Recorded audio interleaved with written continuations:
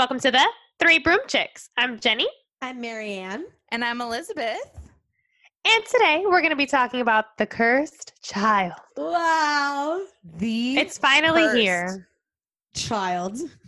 Oh my God. Oh my God. The most cursed of children. I'm so excited for this episode. I'm literally pumped. There is lots of things to update you guys on. First, there's 12 pages of notes. Oh, man. It took me 5 days to write the framework in which we wrote the notes. And then several other days for everybody to put in their notes. So there's a lot to discuss. There's a lot to unpack. But we're going to take a little bit of a detour into some personal broom chick history. Because the cursed podcast. Literally, we are the cursed podcast. Because I have suffered, and Elizabeth has suffered, and Marianne has suffered what I could possibly call the most tragic day of our lives. 24 hours. I mean, collectively together. It was a 24-hour marathon of literal tragedy. Shakespeare is somewhere in his grave. Like, wow, I never wrote anything that bad. Okay, let's begin. For our American listeners, just so you're aware, Jenny is of Cuban descent, so all of that was very exaggerated. Yes, so dramatic. Okay. First of all, I thought you were going to say for our American listeners, Shakespeare wrote tragedy.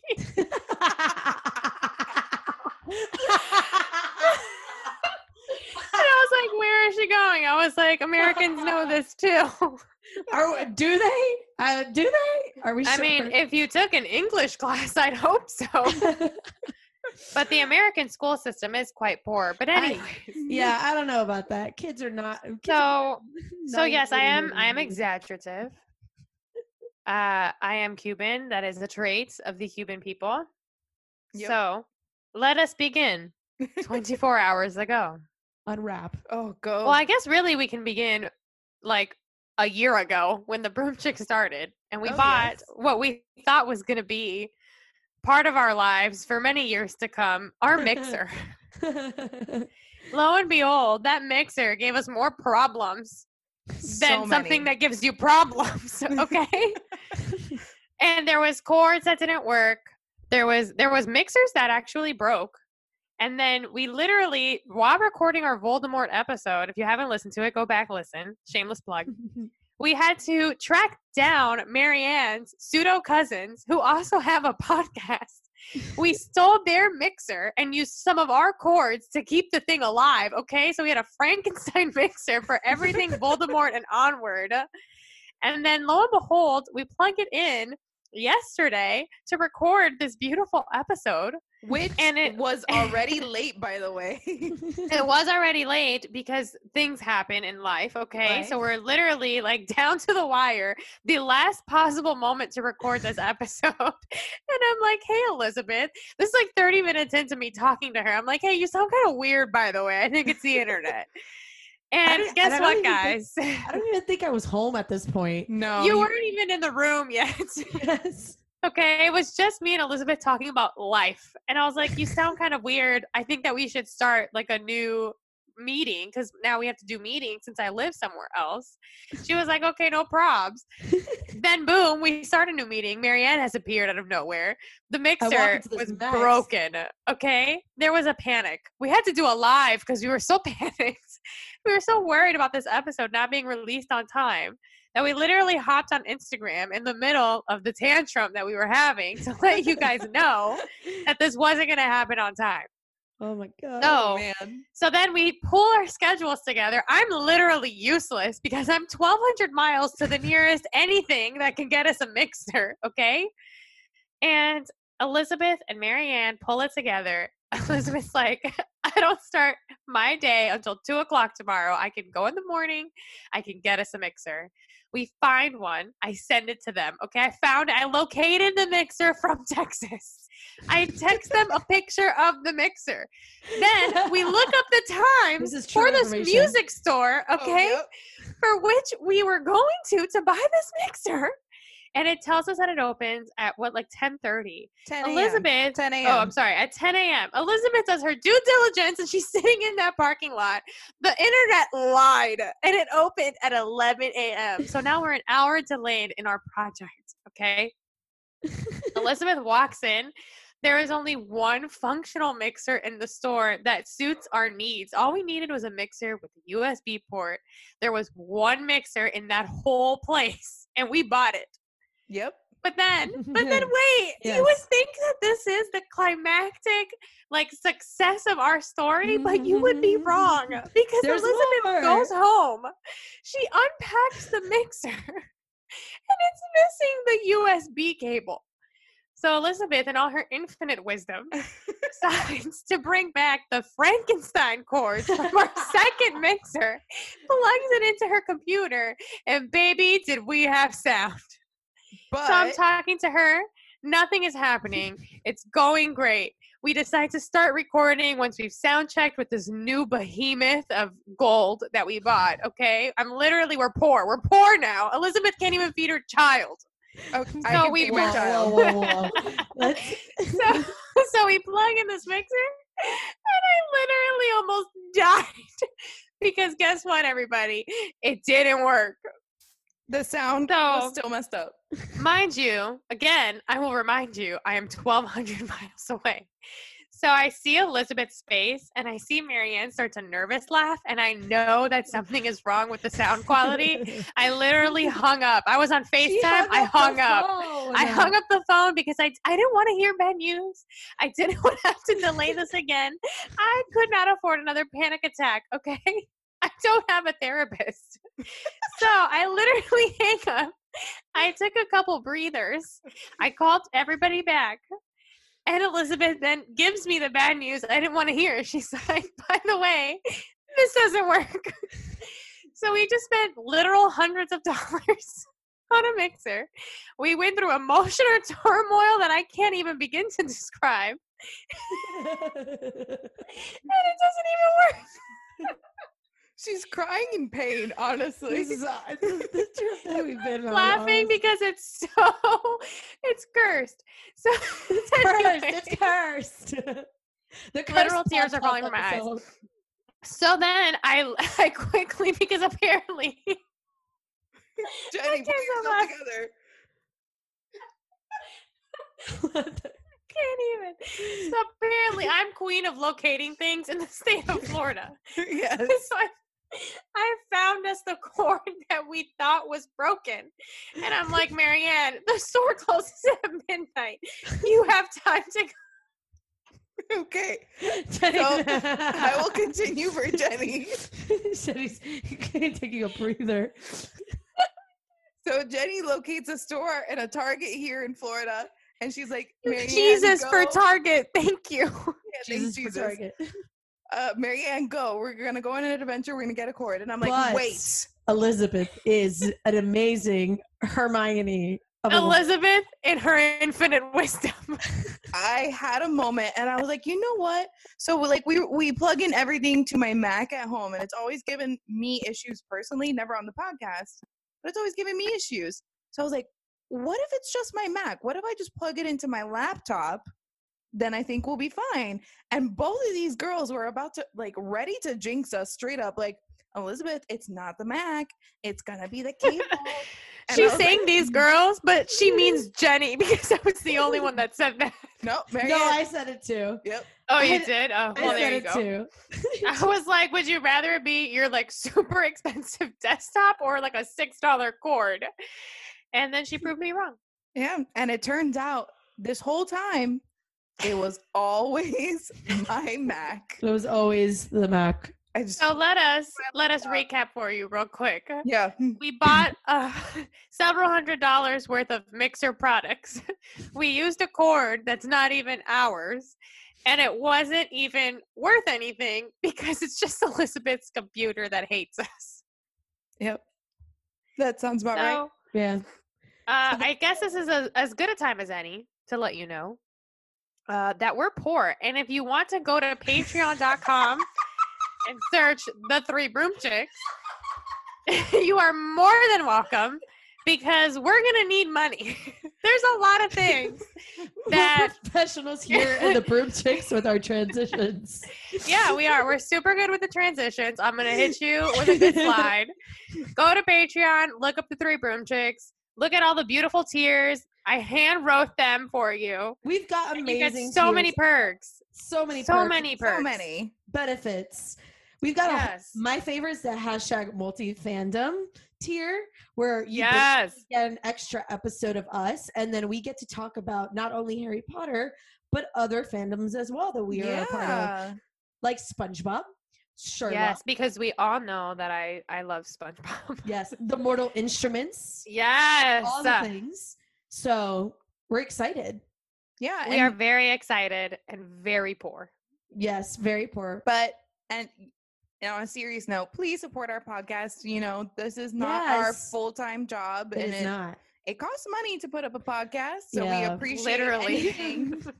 We appreciate anything you're able to donate to us. Absolutely. As a thank you for all patrons, when they subscribe, they will actually get an exclusive episode that we're going to record soon about LGBTQ rights in Harry Potter. Yes. And the tragic fire that J.K. Rowling started with her big mouth. We are going to save that.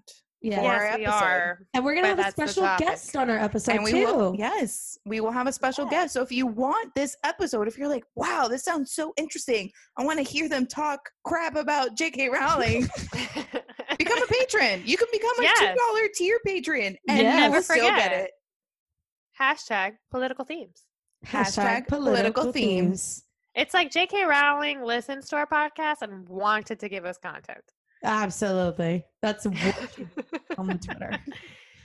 Yes. So I guess we can head now into our owl post for this episode. Ooh. Owls.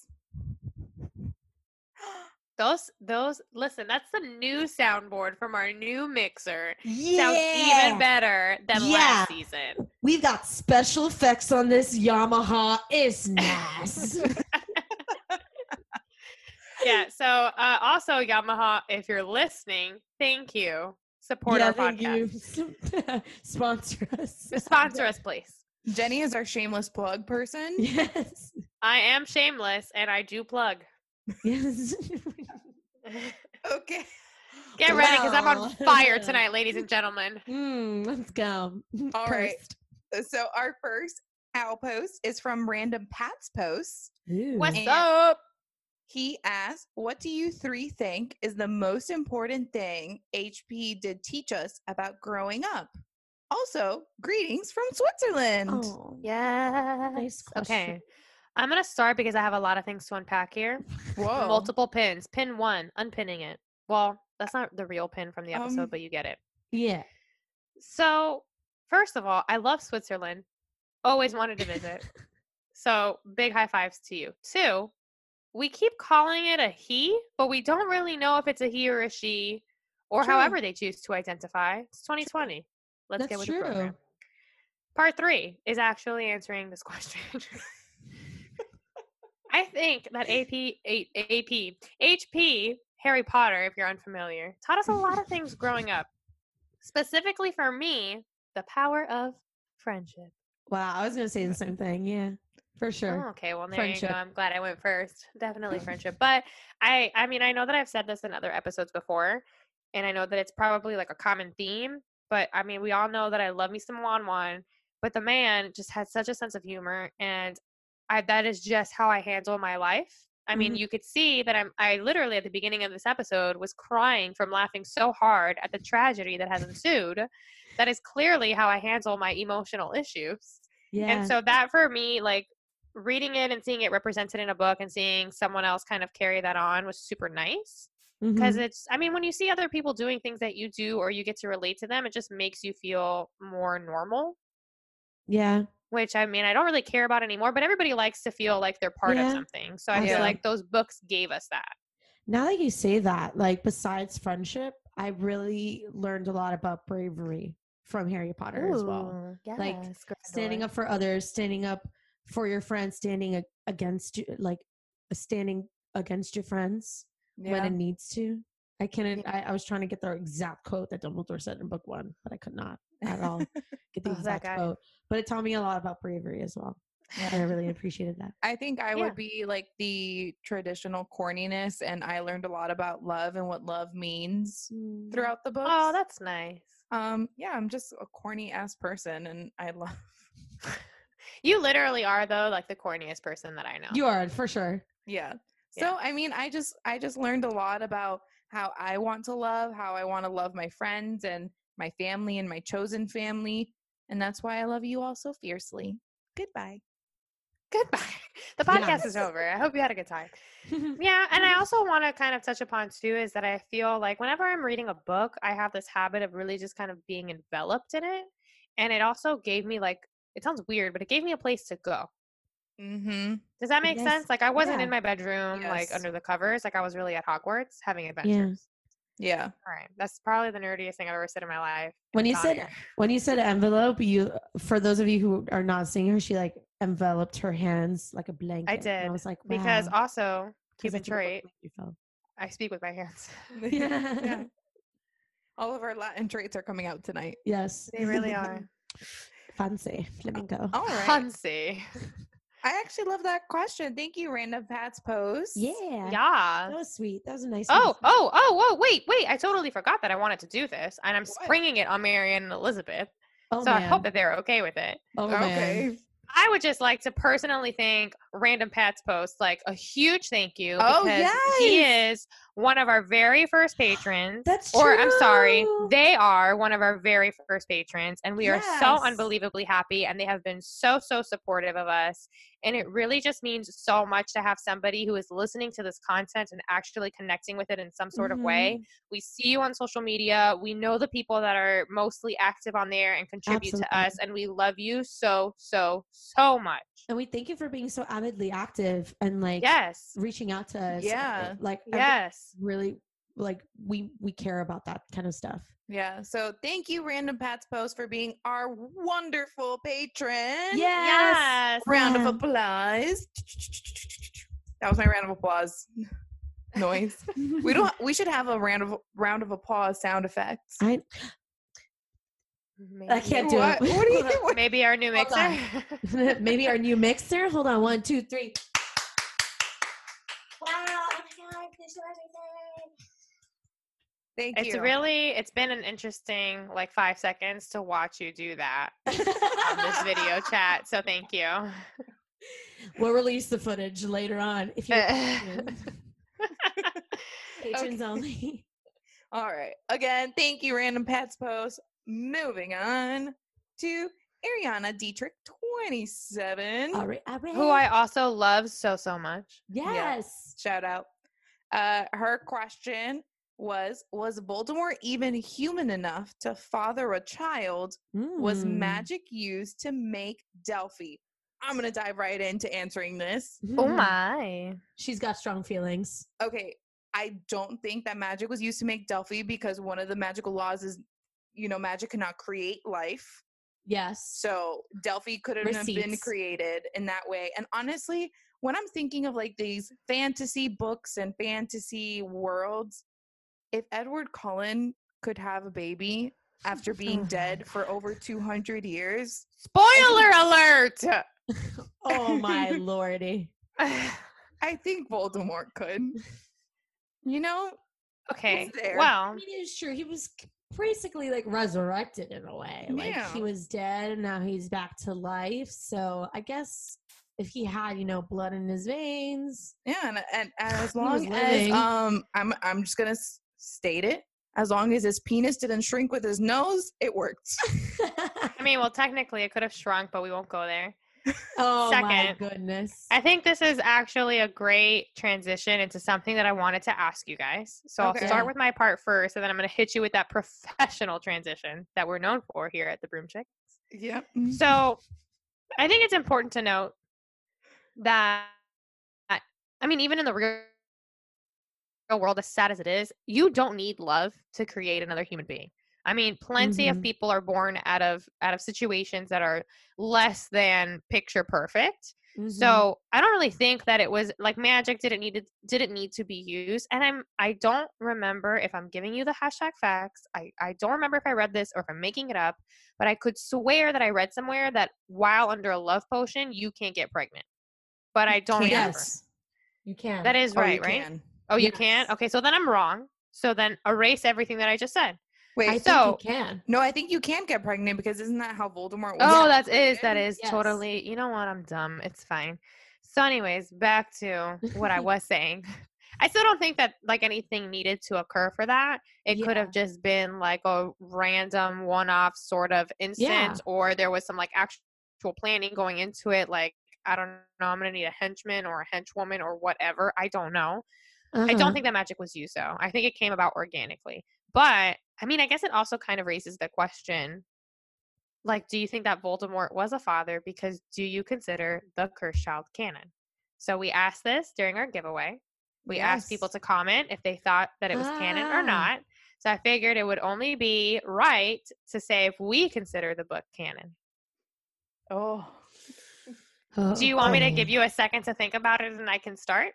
I kind of have an idea of my response as whether I'm happy with it or not, honestly, just because her name is on the book, J.K. Rowling, I consider it canon. Like, I get it that she's not the only one who wrote it. And honestly, I will get to the rest of my explanations and my thoughts on the writing of the Cursed Child. But unfortunately, her name is tied, and it is the first one, even though she's not the only one. So unfortunately, if it's coming from her, I have to take it as canon. As much as I have my problems with it, and I don't have my problems with it because we'll get to that when we get to that. But that's it's just as a writer, that is your responsibility. That is your right. It's your story. So who is going to give you the right to say that it's not canon or not if you're the one who created the world? Do you get what I'm saying? So unfortunately, it doesn't really matter what I think. Her name's on the book, or well, I guess the script, really, because this is really just a script, a rehearsal script. So her name's on it. So just kind of shuts me up in that way. So that's my thought. That's my 2 cents. Jenny? I think I'm going to surprise people here, and I'm going to say that I do accept it as canon. Although I will also underline for you that I vehemently hate this book. But it's true what Marianne says. Her name is on it. She agreed to it. She said it was canon, so I have to allow it as canon because she's the person that authored the original 7 books. But I will say, while accepting it as canon or tolerating it as canon, yeah, that's a good word, I have huge issues with how it was written, how they addressed it, the lack of character development, the way that the characters don't feel the same as they did. There's no continuity in it for me. So personally, I just stop at the 7th book and I do not continue on when I'm doing my rereads. But if we're having an argument, I do consider it as canon. Yes. All right. So I'm kind of in the same boat as my broom chicks here.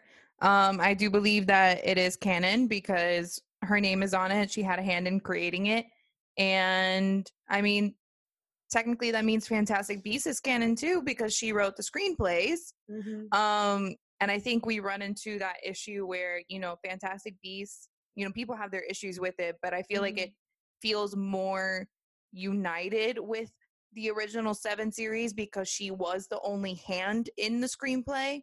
Like, yeah, there were editors, but there were editors in Harry Potter, but she was the main hand.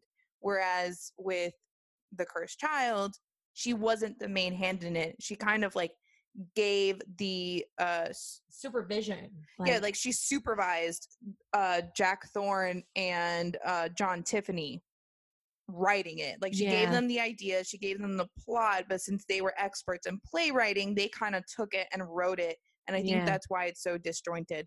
But she did. Yeah. She's like, hey, this is the 8th story. That's how she promoted it. This is the 8th story. Yeah. So it is. Yeah. What's funny is, to me, it almost feels like some people wrote a script and then turned it into like their professor, and their professor made some like additions or reductions, and then that was like what we got. I swear, I'm not trying to be mean. I'm not trying to be funny. That's like legitimately what it felt like to me. Yes. But we'll get there. It definitely feels like it. We'll definitely get into it more. Yeah. I think a good way to sum it up, honestly, for me at least, is, I mean, I do have, like I said, I have problems with how the characters were handled and what a short time span we're working with. But more than anything, I think I have a problem with it just not feeling like those characters that we read. Yeah. So I actually... We'll get there. There's plenty of examples. Yep. I wanted to shout out some of our giveaway contestants. Yeah, contestants. Who entered our giveaway. What? We had them as part of the giveaway rules. They had to leave a comment on whether or not they thought the Cursed Child was canon, as we explained before. And some of you got really into these comments. They were great. I loved it. I loved reading them. It was very hard not to respond. Yeah. I know. And I didn't respond just so I wouldn't get confused, because running a giveaway on Instagram is a lot of work. BT dubs. Yes. Shout out to everyone who does it. Yes. It's a lot of work, and we're trying to, catch up with everybody and make you know what I want to say about that? Yeah. All 3 of us work full-time jobs, and we ran a giveaway. So hit us up on Patreon if you feel like supporting all of our hard work. All right, into the giveaway comments. Jenny with those shameless plugs. Okay, so I pulled some of my favorite comments. I didn't include the users' handles just because I didn't ask. I don't know if they want their name shouted out on our podcast, but I'm shouting out their words. But their words are ambiguous, so it's okay. If you hear your words and you want us to shout you out, hit us up. Yeah, if you want us to shout you out, I can't speak today. All right, this is why we have a podcast. Yeah, English. Okay, so one of my favorite comments, someone said, I personally like to think of it as pretty good fan fiction with a few interesting fan theories added in. Trolley Witch, anyone? Yeah. I enjoyed reading it and couldn't put it down, but I don't think of it as canon, as first of all, it wasn't written by JKR, but also I feel in context, it just ruins a perfect story. So obviously this couldn't have been possible, but hypothetically speaking, if the other side of the story had been included in the original Goblet of Fire book without us knowing that Scorpius and Albus were there, then I would probably accept it as canon. All the stuff with Cedric, had we seen him messing up or being humiliated for some mysterious reason, then Cursed Child gives us answers that would have been so amazing. Thoughts? I'm trying to decide if I want to unpack stuff here or if I want to let it happen as we go with the play. Okay. Let's let it happen when we go as a play. Though even though I have to disagree in the sense that I feel I have to accept it as canon, I honestly do agree with a lot of what they said. It's yeah. I'm not gonna lie. So multiple people have commented that they thought it sounded like fan fiction. Yes. And that was actually my first thought. When I was reading it, I finished the play, I read it, and I was like, why do I feel like I read this on Tumblr somewhere? Yeah. Yes. I had the same feeling holding the book, and I'm just like, did they just publish some random? And I'm just holding the book, and I'm like, I don't know. I will say, that this comment kind of brings up something that I did want to say before we get into the meat and potatoes. I traditionally have a very harsh view of this book and have not presented it in the best context, but there were parts of this book that I absolutely loved. When my brother moved to Texas originally, I came out here, and it was the opening weekend or whatever of The Cursed Child being released. And I went to Target actually to buy the book, and I read it on the plane ride because Target is my favorite place. And so I read it on the plane ride back home. And I will say that when I first started it, there was nothing better than opening another Harry Potter book and it being like opening onto platform 9 3/4 because it brings back such a sense of nostalgia. It was like you were coming back home. Yeah. And then very quickly I read the rest of the book and that feeling left my body. But moving on. But we'll get to all the goods and the bads. Yeah. Yeah. A positive comment from someone says, I think The Cursed Child should be considered canon. I genuinely love it. The twists and turns it takes through the pages keeps me on edge when I first read it, and I couldn't believe the ending. I also absolutely adore theater and think it's such a beautiful piece. Yes. I 100% agree with this, just because Marianne can agree because we both have seen it. And we really wish all of you, including Jenny, could see it because it is such beautiful theater. It is such an amazing production. I cannot even describe it to you. I mean, me and Elizabeth have talked about possibly doing like a special Patreon episode of where we like really can absolutely go into detail without feeling guilty about it. But it's just such it's everything I ever wanted. I remember when hearing about Cursed Child, I refused to read it at first. Refused. Why? Because I was like, I'm going to be surprised when I watch it for the very first time, when I walk into the theater. I don't want to know anything about this. This quickly died. I actually ended up reading it only because I went to an audition for it, actually. When it was coming to Broadway, they had open calls for The Cursed Child. So in order to prepare for the audition, I was like, well, I'm going to have to crack open the book and read it. Obviously, having my thoughts, but I had to put those aside for the theater. But before all of that, before I actually read it, I was just so unbelievably happy that Harry Potter was going to be produced on the stage. These were the two favorite things in my life, Harry Potter and theater, and it was combined. I remember, not gonna lie, I literally, and I probably could, if I went back and looked for it, I could probably find it. I sent a direct message to the Harry Potter London Instagram account because I was just so happy. I was in London at the time, but it was just in open rehearsals. So it was very hard to get those tickets. And me and my mom tried finding every which way to get tickets, but it was not. So I just sent them a message being honestly, thank you so much for just existing. I was just so happy. There was a world where there was one, more Harry Potter, and two, it was on a stage. I was just so excited. And then, I read the play, and then I wasn't as excited, but I was kind of excited because, I was going to the auditions, and that was a fun, exciting process. And then I finally bought tickets for when it came out on Broadway, and I just, oh my God, wow.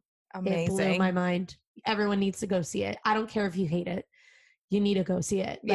You really can't appreciate this or even understand this until you see it. 100%. You don't have a complete opinion until you see it. It's really sad to say, and I know because it can be expensive sometimes to go see it, but you just need to go see it. You just need to go see it.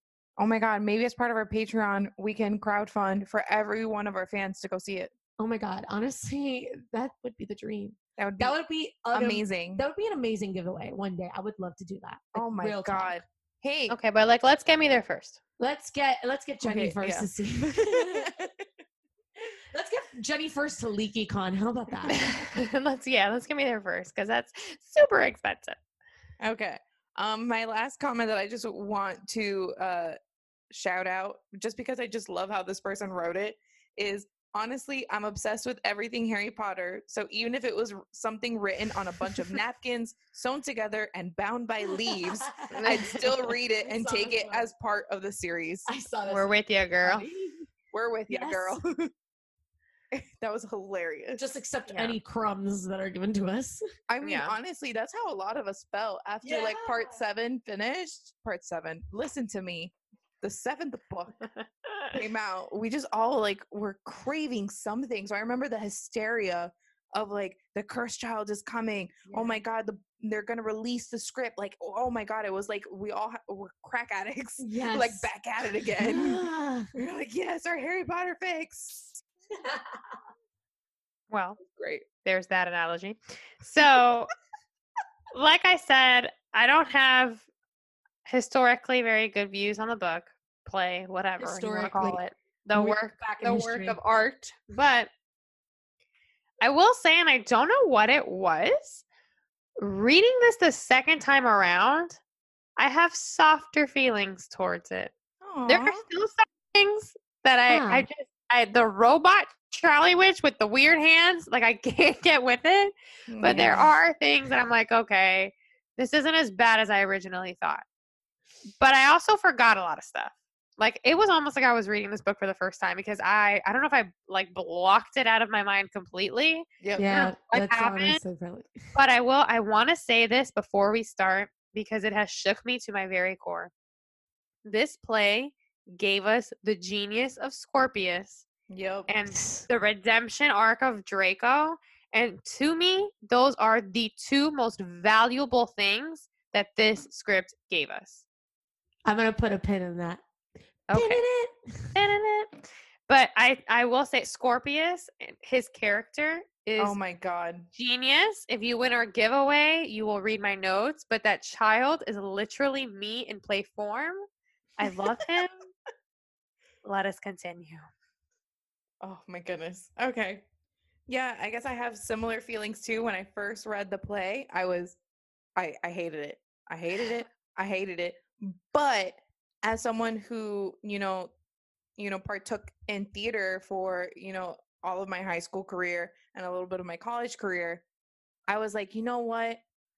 Scripts always read weird. Yeah. Scripts read weird. I'm just going to give it the benefit of the doubt. Maybe it'll look and feel different on stage. And I mean, it totally did. 100%. Whoa. Yeah. It's just, it's like when you see it on stage, you almost forget like the plot holes. Yes. You almost forgive them. You forgive them. You're like, I love this plot.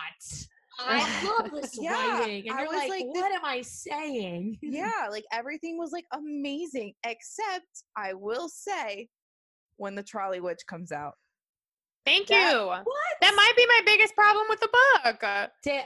Okay, so I'm just going to talk about this. I love that scene. Well, I mean, the scene is really cool. Like the way they did the scene on the stage. Oh, okay. I see what you're saying. Like the whole production of it is really beautiful. Yeah. But the thought of like the Trolley Witch doing that, I was just like, this is not the Terminator Part 7. This is Harry Potter and the Cursed Child. There's no place for that. Know your audience, know your place. I honestly loved it. I think that's probably like a highlight. It's just so funny. I'm so close. Crazy. I'm so close to ending this recording right now, saying goodbye to the Broom Chicks and goodbye to our friendship because you just said that. Relax, Get out, Jenny.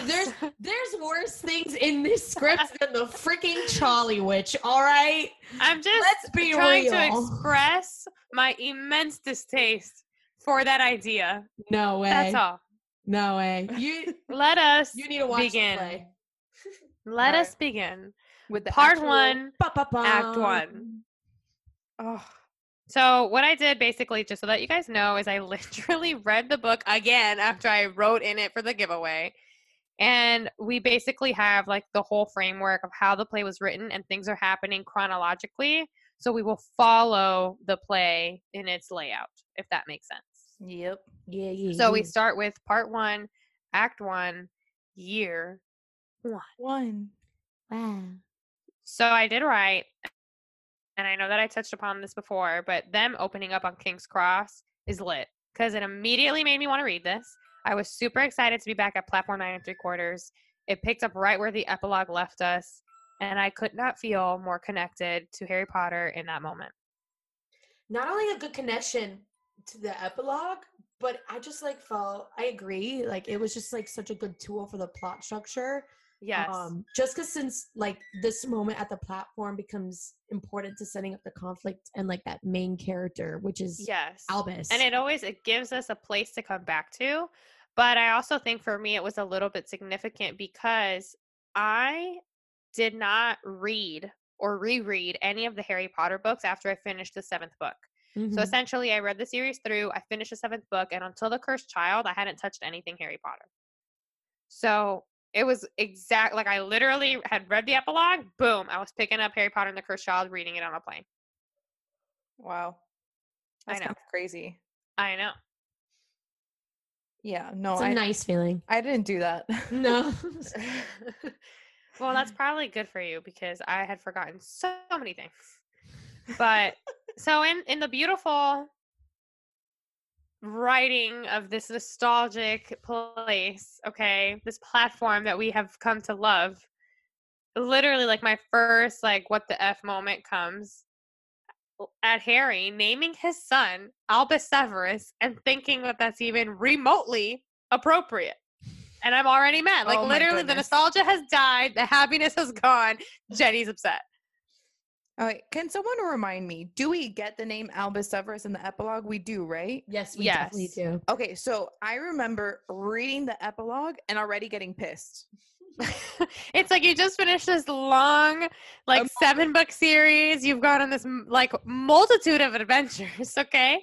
And then you get freaking Albus Severus. Oh, I'm not gonna lie. So this is a little bit outside of Cursed Child, but it has to do with Cursed Child. When I first read the epilogue, you know, it was again at the end of this journey of me reading the books. The 7th book is a whole emotional journey. I was a emotional wreck. My tear marks are still in my book. I go to read the epilogue, and as I finish the epilogue, you know, I get like the warm tinglies with like the all is well part. But then I'm like, why do I feel like she literally, and it's true, she wrote it during book 1. Yeah. She wrote the epilogue, and you can tell that it's so disjointed from like the way her writing style progressed. And so, I don't know. I just felt like it was very separate. And I get it. It's 18 years I don't agree with you. 19 years later. But I just felt like it was very separate. And I guess like the naming of Harry's children was always something that pissed me off. Especially because of Albus Severus. I'm like, excuse you. Like, there are... It's just, first of all, it's problematic. It's super problematic. Because first of all, and I wrote in the notes, Snape had like a drive-through redemption arc. Okay, you're being horrible, being horrible, being horrible. Oh, you're dying. So the last 5 minutes of your life, we're gonna try and redeem you. No, guess what? You didn't. But also, like, okay, I understand where people are coming from, and we'll touch upon this in the Snape episode. I get it. I understand why people are like, Snape was brave. He's a great character. I can hear you. I can see you. But you're really going to name your child after someone who literally bullied you for the last 7 years of your life and then still didn't even like you? He just gave you some memories? Like, what? Like, what? To me, it's so absurd that he named his child after someone who was so, like, unhealthily obsessed with his mother. Yeah. Like, I'm sorry, that's not love. That was, like, borderline, like, I'm going to go into it. Yeah, it was obsession. Anyways. This anger, I'm gonna leave it. This is not the Snape episode. I know, episode. But it has to do with Albus Severus because what in the world? What in the world? Okay, I have 2 points. One, I'm gonna start with this one to kind of go away from the Snape thing. Okay. But my issue with the names, and it kind of, I guess, it could also tie in with, you know, naming a child Albus Severus, because I always looked at Lily Luna. And I assumed, or at least this is either something I assumed was the reason why they named their kids, or if maybe this is just like the superstition in me, where it's like you don't name a child after a living person, otherwise that person is going to die. Like, I think that was just a superstition that like was passed down in my family. I don't know if you guys have ever heard of that. No, because Julie's named after 2 living grandmothers. Yeah, well, my mom was named after her mom. That's a superstition that I've heard in my family. So I don't know if it's just in my family that I heard it, or if somewhere in the Harry Potter world someone was like, well, they were naming him after, you know, like the people that sacrificed for him and whatever. He was like in love and they're dead. And I was like, yeah, but Luna is very much alive in this universe. So then it begs me to question, why would you choose like Albus or Severus. Like, I guess Albus because Harry honestly doesn't matter how much Dumbledore manipulated him or not. He loved Dumbledore. That's the point blank. But for Severus, for Snape, that does beg to differ. There isn't any other male figure. Remus, Sirius, Remus, Lupin, all good names. I was already getting to this. I was already mad. So we get to my second point, which I highly doubt. Like, I highly doubt, because this is the cursed child that we're talking about. I highly doubt, but I have to bring this up anyways and speak my piece from my mind palace. What if, this is my fan theory, and again, I don't think this is at all a thing, but who knows, JK? What if she always knew that this kid would be Slytherin and would be the cursed child, and therefore she named him Albus Severus for this purpose? She would probably claim it. She would claim that, right? She would claim that. But I don't think she's that crazy that in book 1, when she wrote the epilogue, that she knew that kid was going to go into a crazy spiral. And that's why she gave that name. But that's why she gave the name to the kid. Because we know JK does this kind of stuff with people's names. But I also think that JK likes Snape as a character. Like, she's always kind of like defending him and at least trying to be like calling him gray and stuff. So I don't feel like she would have been like, the cursed child, let's name him Severus. Yeah, no, but that's the thing though. Like, JK always says that Snape is gray, and I think it's like, Albus Severus is supposed to be a gray / good character, kind of like Snape. I guess. I don't know. I will say that I don't like him. Don't like Snape. What? Okay, no, I obviously don't like Snape. I don't like Albus Severus. He reads like a spoiled brat. He really does. And there's a huge rant. Listen, the lady left me a lot of empty page in one of the scenes, and there is a huge rant in the giveaway book that I will touch upon here for a little bit. But the kid, he reads like a spoiled little brat, and there are times where I wanted to physically assault him. Oh my God. Mark it down. Mind you, everyone who is listening to this is a fictional character. Not physically assaulting any 14-year-old boys. I would also never physically assault anybody, and I never have, but whatever. That's true. That's very true. Yeah. But so, we will get back into the book. So, pretty much everything we already know. We jump into scene 3. Albus, which from here on out, we'll just refer to him as Albus. And if Dumbledore, like the painting or whatever, ever comes up, then we'll refer to him as Dumbledore. But Albus starts to walk down the Hogwarts Express with Rose, where we finally meet Scorpius, which, P.S., don't like Rose either. Oh, my But we'll God. get there. We will get there. We will get there when we get there. So, like I said before, I didn't remember Scorpius. Now he's my fave. I absolutely love Scorpius. I was really lucky enough to watch the original Broadway. The original West End cast, they pretty much just transferred over to Broadway and then, performed on Broadway. And I got the amazing opportunity to watch Anthony Boyle, who originated the role of Scorpius Malfoy. And he's such an amazing actor. Like, if you've ever seen, I know he's in Tolkien. He's in Dairy Girls. He's done a couple of short films. He's such an amazing actor and really only does dramatic work. Like, at least with Tolkien, like I don't know if am I saying that right? The Lord of the Rings author. Yeah. Okay. Well, it depends on who you're talking to, but yes. Truth. Tolkien. That's a Tolkien. Yes. I apologize. It doesn't, that's pronunciation the problems. other option that you've got. Yes. Either way, he's an amazing actor. And I actually got to meet him and I complimented him. I was like, you are so funny. Like, I find your humor like so amazing. Like, he did an amazing job as Scorpius. And he was actually very, like, I don't know, I guess I would say humble, but from him, he was like, I really don't think I'm funny. Like, he was just like, I don't find myself that to be like my strongest suit. And I guess I can kind of like see where he's coming from, because he doesn't normally have those comedic characters. Scorpius is probably his most comedic character, at least from what I've seen, but he just brought out the best in this character. Like, obviously, Scorpius Malfoy, honestly, I'm going to say it, best written character in the play. By Hands far. down. Like, Yep. amazing, amazingly written. That I will credit John Tiffany and Jack Thorne and JK for. They did an amazing job there. But then Anthony Boyle just like brought it to the next level. Yeah. I literally could not stop laughing whenever he was on stage. It was just, it's such a likable character, and he just really did an amazing job elevating that likability. And that's the end of my fangirling. Thank you, Anthony Boyle. I think that he gives me a reason to not hate this book. Yeah. For sure. And I mean, he almost makes it worth it. Yeah, almost. Like, but I will say I didn't see the original cast. I saw the whatever cast was in the West End at the time that I went. But in general, Scorpius was the highlight of the entire play. And like the play is a lot of like, the way I would describe the play and the plot, it's like two teenage Harrys whining the whole time with Ron coming in for zingers, and then Scorpius being an actual good character. Like, that's how I describe it in my head, and that's how like I saw it. Like, the play is very like, oh my god, I'm the cursed child, oh my god, my son doesn't love me, oh woe is us.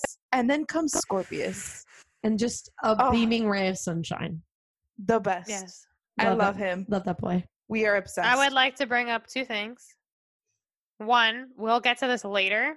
Consider it like pin number 4,000. But what they did to Ron is a supreme injustice, and I'm upset about it, and I will not get over it, and I will not let it go. Number two, Draco, called a mediocre character by Elizabeth once upon a time, gave rise to Scorpius, and I will not let you forget it.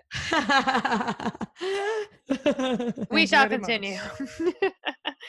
So, I guess we can continue now.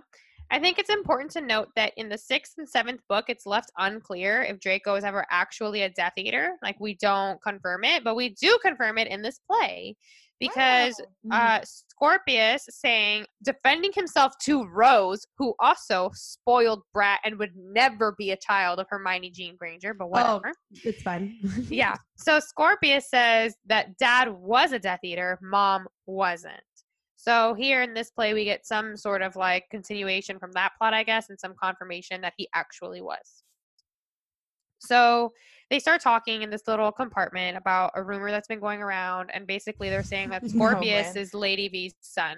Lady V, if you haven't listened to the Voldemort episode, is what I call Voldemort. So basically they're saying like Draco and Astoria somehow went back in time and produced like Voldemort's heir, and it's Scorpius. But it leads us to the best line for me, like in the whole book, and it actually comes from Albus Severus, and it's he says, "It's probably rubbish. I mean, look, he's got a nose." And so these are the parts of the play that I can enjoy, because it's like they're almost poking fun at things that happened like in the books and then in the movie adaptations. Yeah. Yep. But like also that's not professional. Like, come on. But also I love it. So, but you know where I'm coming from. I wonder if, like, do they have pictures of Voldemort? How do they know that this guy didn't have a nose? I'm sure. I'm assuming like that he's in like a history book. Yeah, written in history books. People like drew him or have pictures of him. He's like a historical figure, like how we have drawings of like George Washington and Thomas Jefferson. They have moving pictures. Moving pictures. That's a moving picture of Voldemort out there. Probably. There could be. Isn't that crazy? I mean, there is in that game. What's the game called? With the catching? It's like Pokemon Go. Mystery? Wizards Unite? Wizards Unite. Thank you. Wizards Unite. The game that we all played for like a month and a half. Yeah, like literally the start of our podcast. Yeah, that game. There's a picture of Voldemort in that game. So the literal start of our podcast. It's fine. That's the one. So I mean, while this compartment scene is happening, I am pretty like appreciative, I guess. Like, it's nice to see that Albus doesn't just abandon Scorpius after Rose wants to leave the compartment because of the rumors. Oh, I'm not even touching it yet because I know that Marianne has a note about it later, but I literally don't like this girl. But it reminds me of what happened with Draco and Ron and Harry in the first book. So it's kind of like reminiscent of that original sort of like compartment scene where Draco's like, take your friends wisely. And Harry's like, I'm good, bro. Yeah. I agree. I can definitely see that. I have so many problems with Rose. I mean, where do I begin? I just don't, I find it personally just a shame for Rose to be called the child of Hermione. Like, I really don't understand how she grew up to be this way, because I know like we could argue and say that, you know, Hermione wasn't a perfect person at the age of 11, and she was kind of annoying and probably rude. I had her rude moments as well. But this is like with pride. Like, she just has a lot of pride and ego for a legacy that isn't even hers. And where did she learn that behavior? Like, how was that taught? I don't know. Maybe, I don't know. I just don't, like, I don't get it. Like, the only thing I could say is, like, maybe Ron hyped her up and be like, you're the first child of, like, 2 Golden Trio members. Oh my God, are you serious right now? That's literally the only explanation that I can give for this. Really? Like, oh, I don't know. Maybe Hermione was busy with her Ministry of Magic job. She's literally the minister. I don't know. It's like kids that grow up entitled and privileged, where their parents are famous or rich or whatever. Like, there's so many other explanations. Do not come for Ronald right now. You don't think Hermione would have put her in her place and been like, shut up? No. You don't think Hermione would have told her own child to, like, put her in her place? Because Rose probably didn't act that way around her mom. That's true.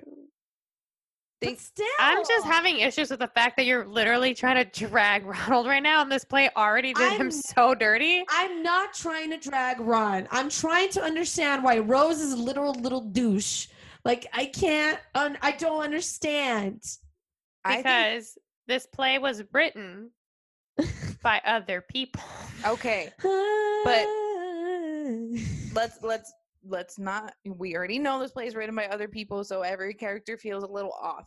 But Rose is probably this way. One, because Hermione was a douche when she was 11, and the only people who put her in her place were Harry and Ron. She was totally a douche. No one liked her. She was stuck up, but she was sensitive. Yes, I agree with that statement. But I also like they're just like a different. It's like a different way that they both were. Like, Hermione was annoying. Yes, Rose is just rude. Yeah, she's rude. That's what I was about to say. So Rose inherited that kind of, like, you know, annoying aspect of Hermione that, you know, you outgrow with age, but it was heightened by the fact that her mom's the minister and her family is famous, and so she just grew up in a very privileged way, and she just took it to heart. She was very used to having the cushy life of her family being on top. And I guess, I don't know. It just doesn't remind me of Hermione. Like, we literally open on Hermione being like, have you seen a toad? A boy named Level has lost one. Like, she was so nice, but children are not their parents. Okay, so then that just rules out your entire argument being like Hermione was a snob, so is Rose. Okay. That it doesn't roll out my entire argument, because while children are not their parents, they do inherit some aspects of their parents, but what they do with those aspects, that's a child themselves. So I just basically Rose just took the worst part of her parents and used it in the worst possible way. Yeah, she became a bad person. Bad people come from good parents.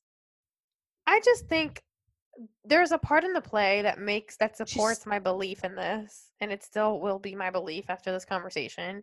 But at one point, like, Hermione is talking to Harry, and she's like, do you think, like, at one point we just kind of chose, like, be a good employee or whatever, like, have a more successful job rather than being a good parent?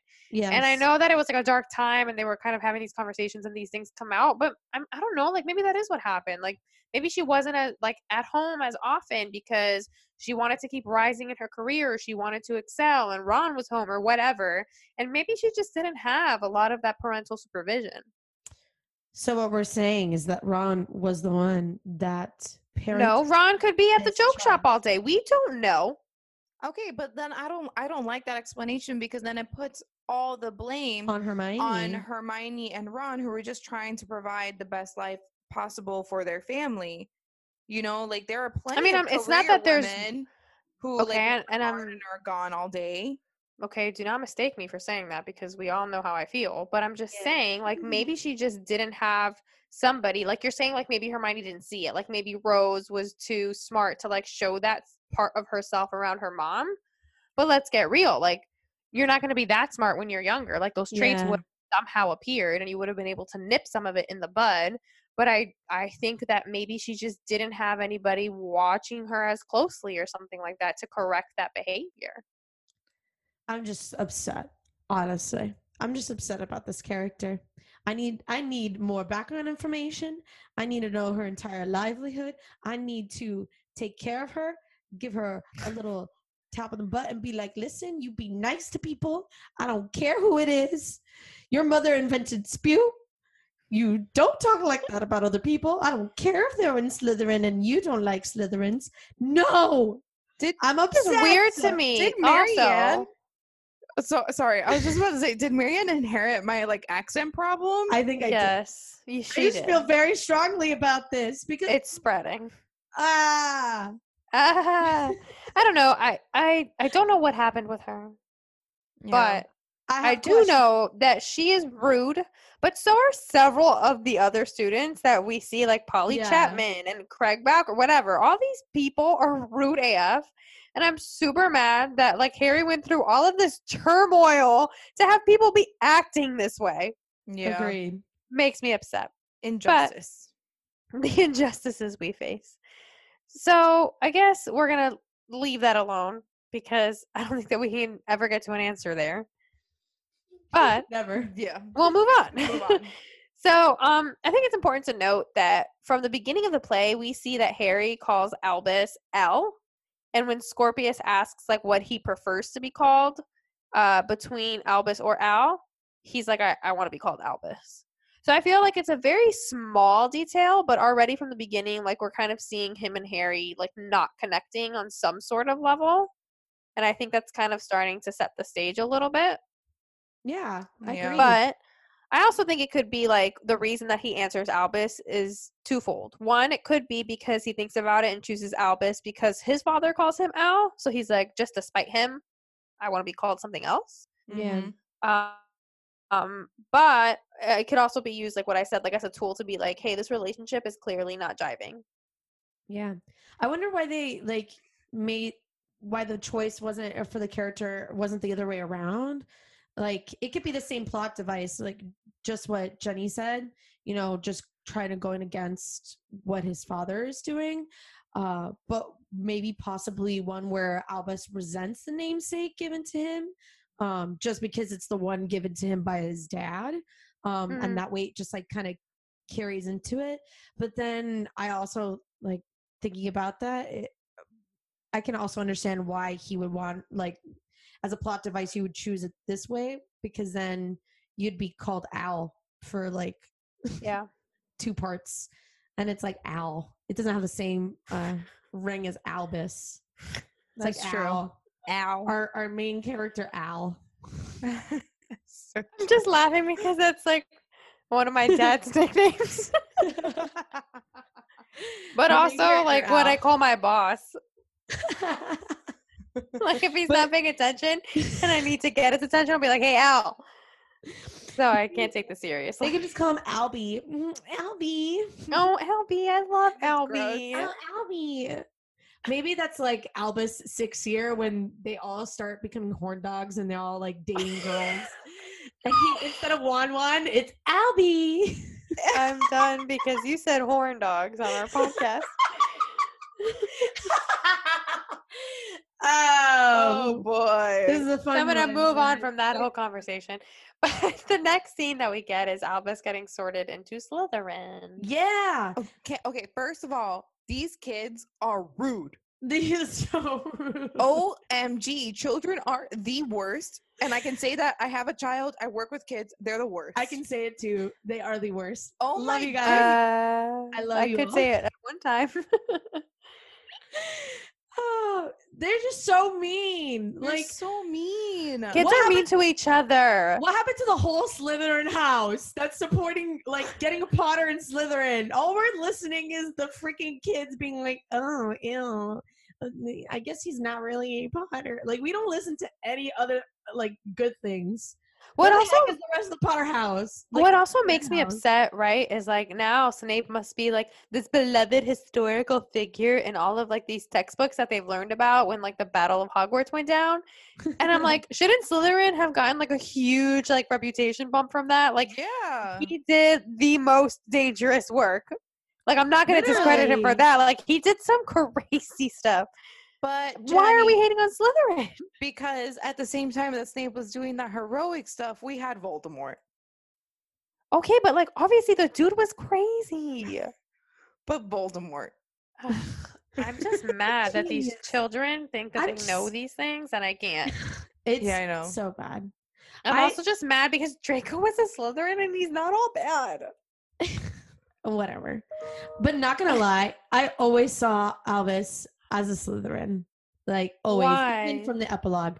I don't know. I mean, from the epilogue? Since the epilogue, I had a feeling he was going to be in Slytherin. Well, because he asked his dad so nervously, of course. I just, like, I had a gut feeling. And then every time I would see on Tumblr and, like, different people were doing fan edits on things like, oh, this is Albus, this is their, drawing, whatever the case may be, I always pictured him in Slytherin. Like, every time I pictured Albus, I pictured him in Slytherin. I don't know. I'm just hella confused because he's like, Dad, what if I'm in Slytherin? And Harry's like, ooh, Sorting Hat tried to do that to me too. Here's my tricks. Like, if you really didn't want to be in Slytherin, then why didn't you just be like, no, Sorting Hat, I want to be in Gryffindor? I don't know why. I really don't know why they included that in the script and then like completely ignore that Albus had that choice and then just decided not to use it. Because somebody wrote this with the intention of throwing it in the trash, but instead it got published. Listen, the published pile and the trash pile were right next to each other. They just didn't realize that they put it in the wrong pile. It's fine. Oh boy! But for real, maybe there was a part of Albus that was okay being in Slytherin because his dad was okay with him being in Slytherin, and it wasn't until the incessant bullying started happening that's when he was like actually finding a problem with being a Potter in Slytherin. You get what I'm saying? I don't think he had an issue. I disagree. I think he had an issue from the get-go. First of all, I think this kid was born having an issue. Okay? Because of his name. Because of his name. Well, first of all, if my dad names me Albus Severus, then we would have had a problem from the get-go too. Like, as soon as I could speak and understand words, I would have been like, emancipate me and change my name. Jenny's eyes. Can you see that? Yes, you had massive crazy eyes. I did because I'm so upset. Listen, I'm just not okay with the name. I'm not going to end there, but we'll move on to my next point. Here's what happens after getting sorted, okay? We cut to a scene of the first flying lesson. Albus does not do well. And then boom, it's the end of the first year at Hogwarts and we move into second year. What? Okay, so it totally doesn't make sense in the script because it seems very like disjointed and cut up. But in the play production, they do this very seamlessly, beautiful effect that shows like the passage of time. And you're just like, yes, let's get on this journey. Months have passed. Of course, months have passed. It makes so much sense. Years have passed. We saw honestly months pass. It honestly sounds like you guys are part of like a cult and you have been brainwashed. And that's like what has come out of that moment in time. You're like, no, but it makes so much sense. But I will, as a person who has participated in the theta, I will say that scripts do read like dry. They're just dry. I was gonna say a different word, but I was like, wait, a family podcast. Elizabeth is gonna yell at me. But I will say that scripts do not read well, and then it is the art of talent and years of hard work or whatever in production that get you like so many deals. But still, I mean, It makes sense. Like it makes sense. It makes sense on the stage, but I feel like if you were going to publish this and release it for people to read, knowing that you're not catering to a theater audience, then we should have done a better job. Well, does it say that it's a rehearsal script? Yeah, it says it's the script, and like, but what I'm saying, I remember when it was published, like they literally said like this would not be the final script used in the show because there's still some editing going on, but this is the script that we've been rehearsing with. Yeah. But like, why release that? I don't understand. But because also, they want you're not catering. You're not catering to a theater audience. So if somebody goes to Target and picks up that book like I did, I mean, yes, I was part of theater, but I wouldn't have told you what the difference was between a rehearsal script and like the final product. So I'm reading those words and they mean absolutely nothing to me if I'm not part of that world. And you know that you're not catering to people who partake in that or go and see these things. The people that are going to see this play are majority people that enjoy Harry Potter and want to see the extension of that world.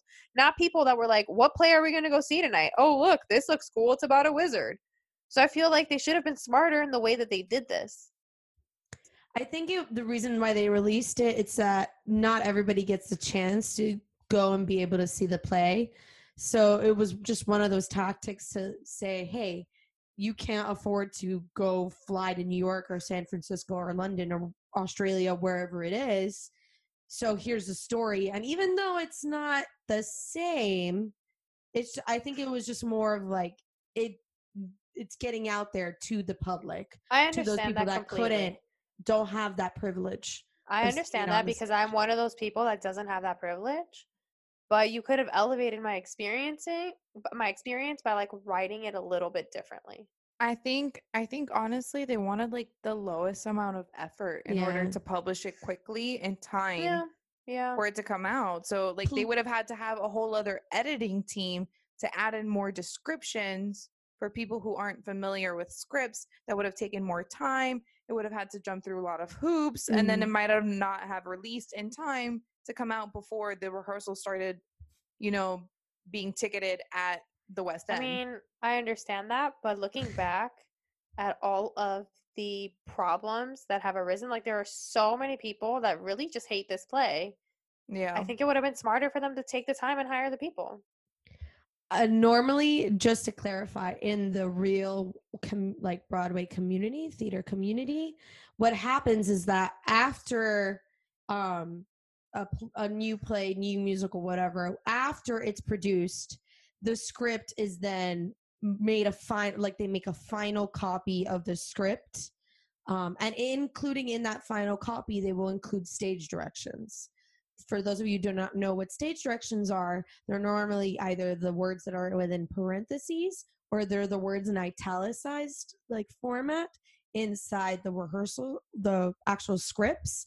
And in those published formats of the script, they'll include as much detail as possible about the original production. So I'm going to use an example that I use all the time with my classes and explaining stage directions.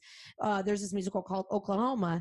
If you look at the first page of Oklahoma the musical, the stage directions is like almost the entire first page, because they're just literally describing to you how the set looked like, what time of day it is, the setting, the character, what they feel like, because normally what happens in the stage directions is they include all those details from the original production.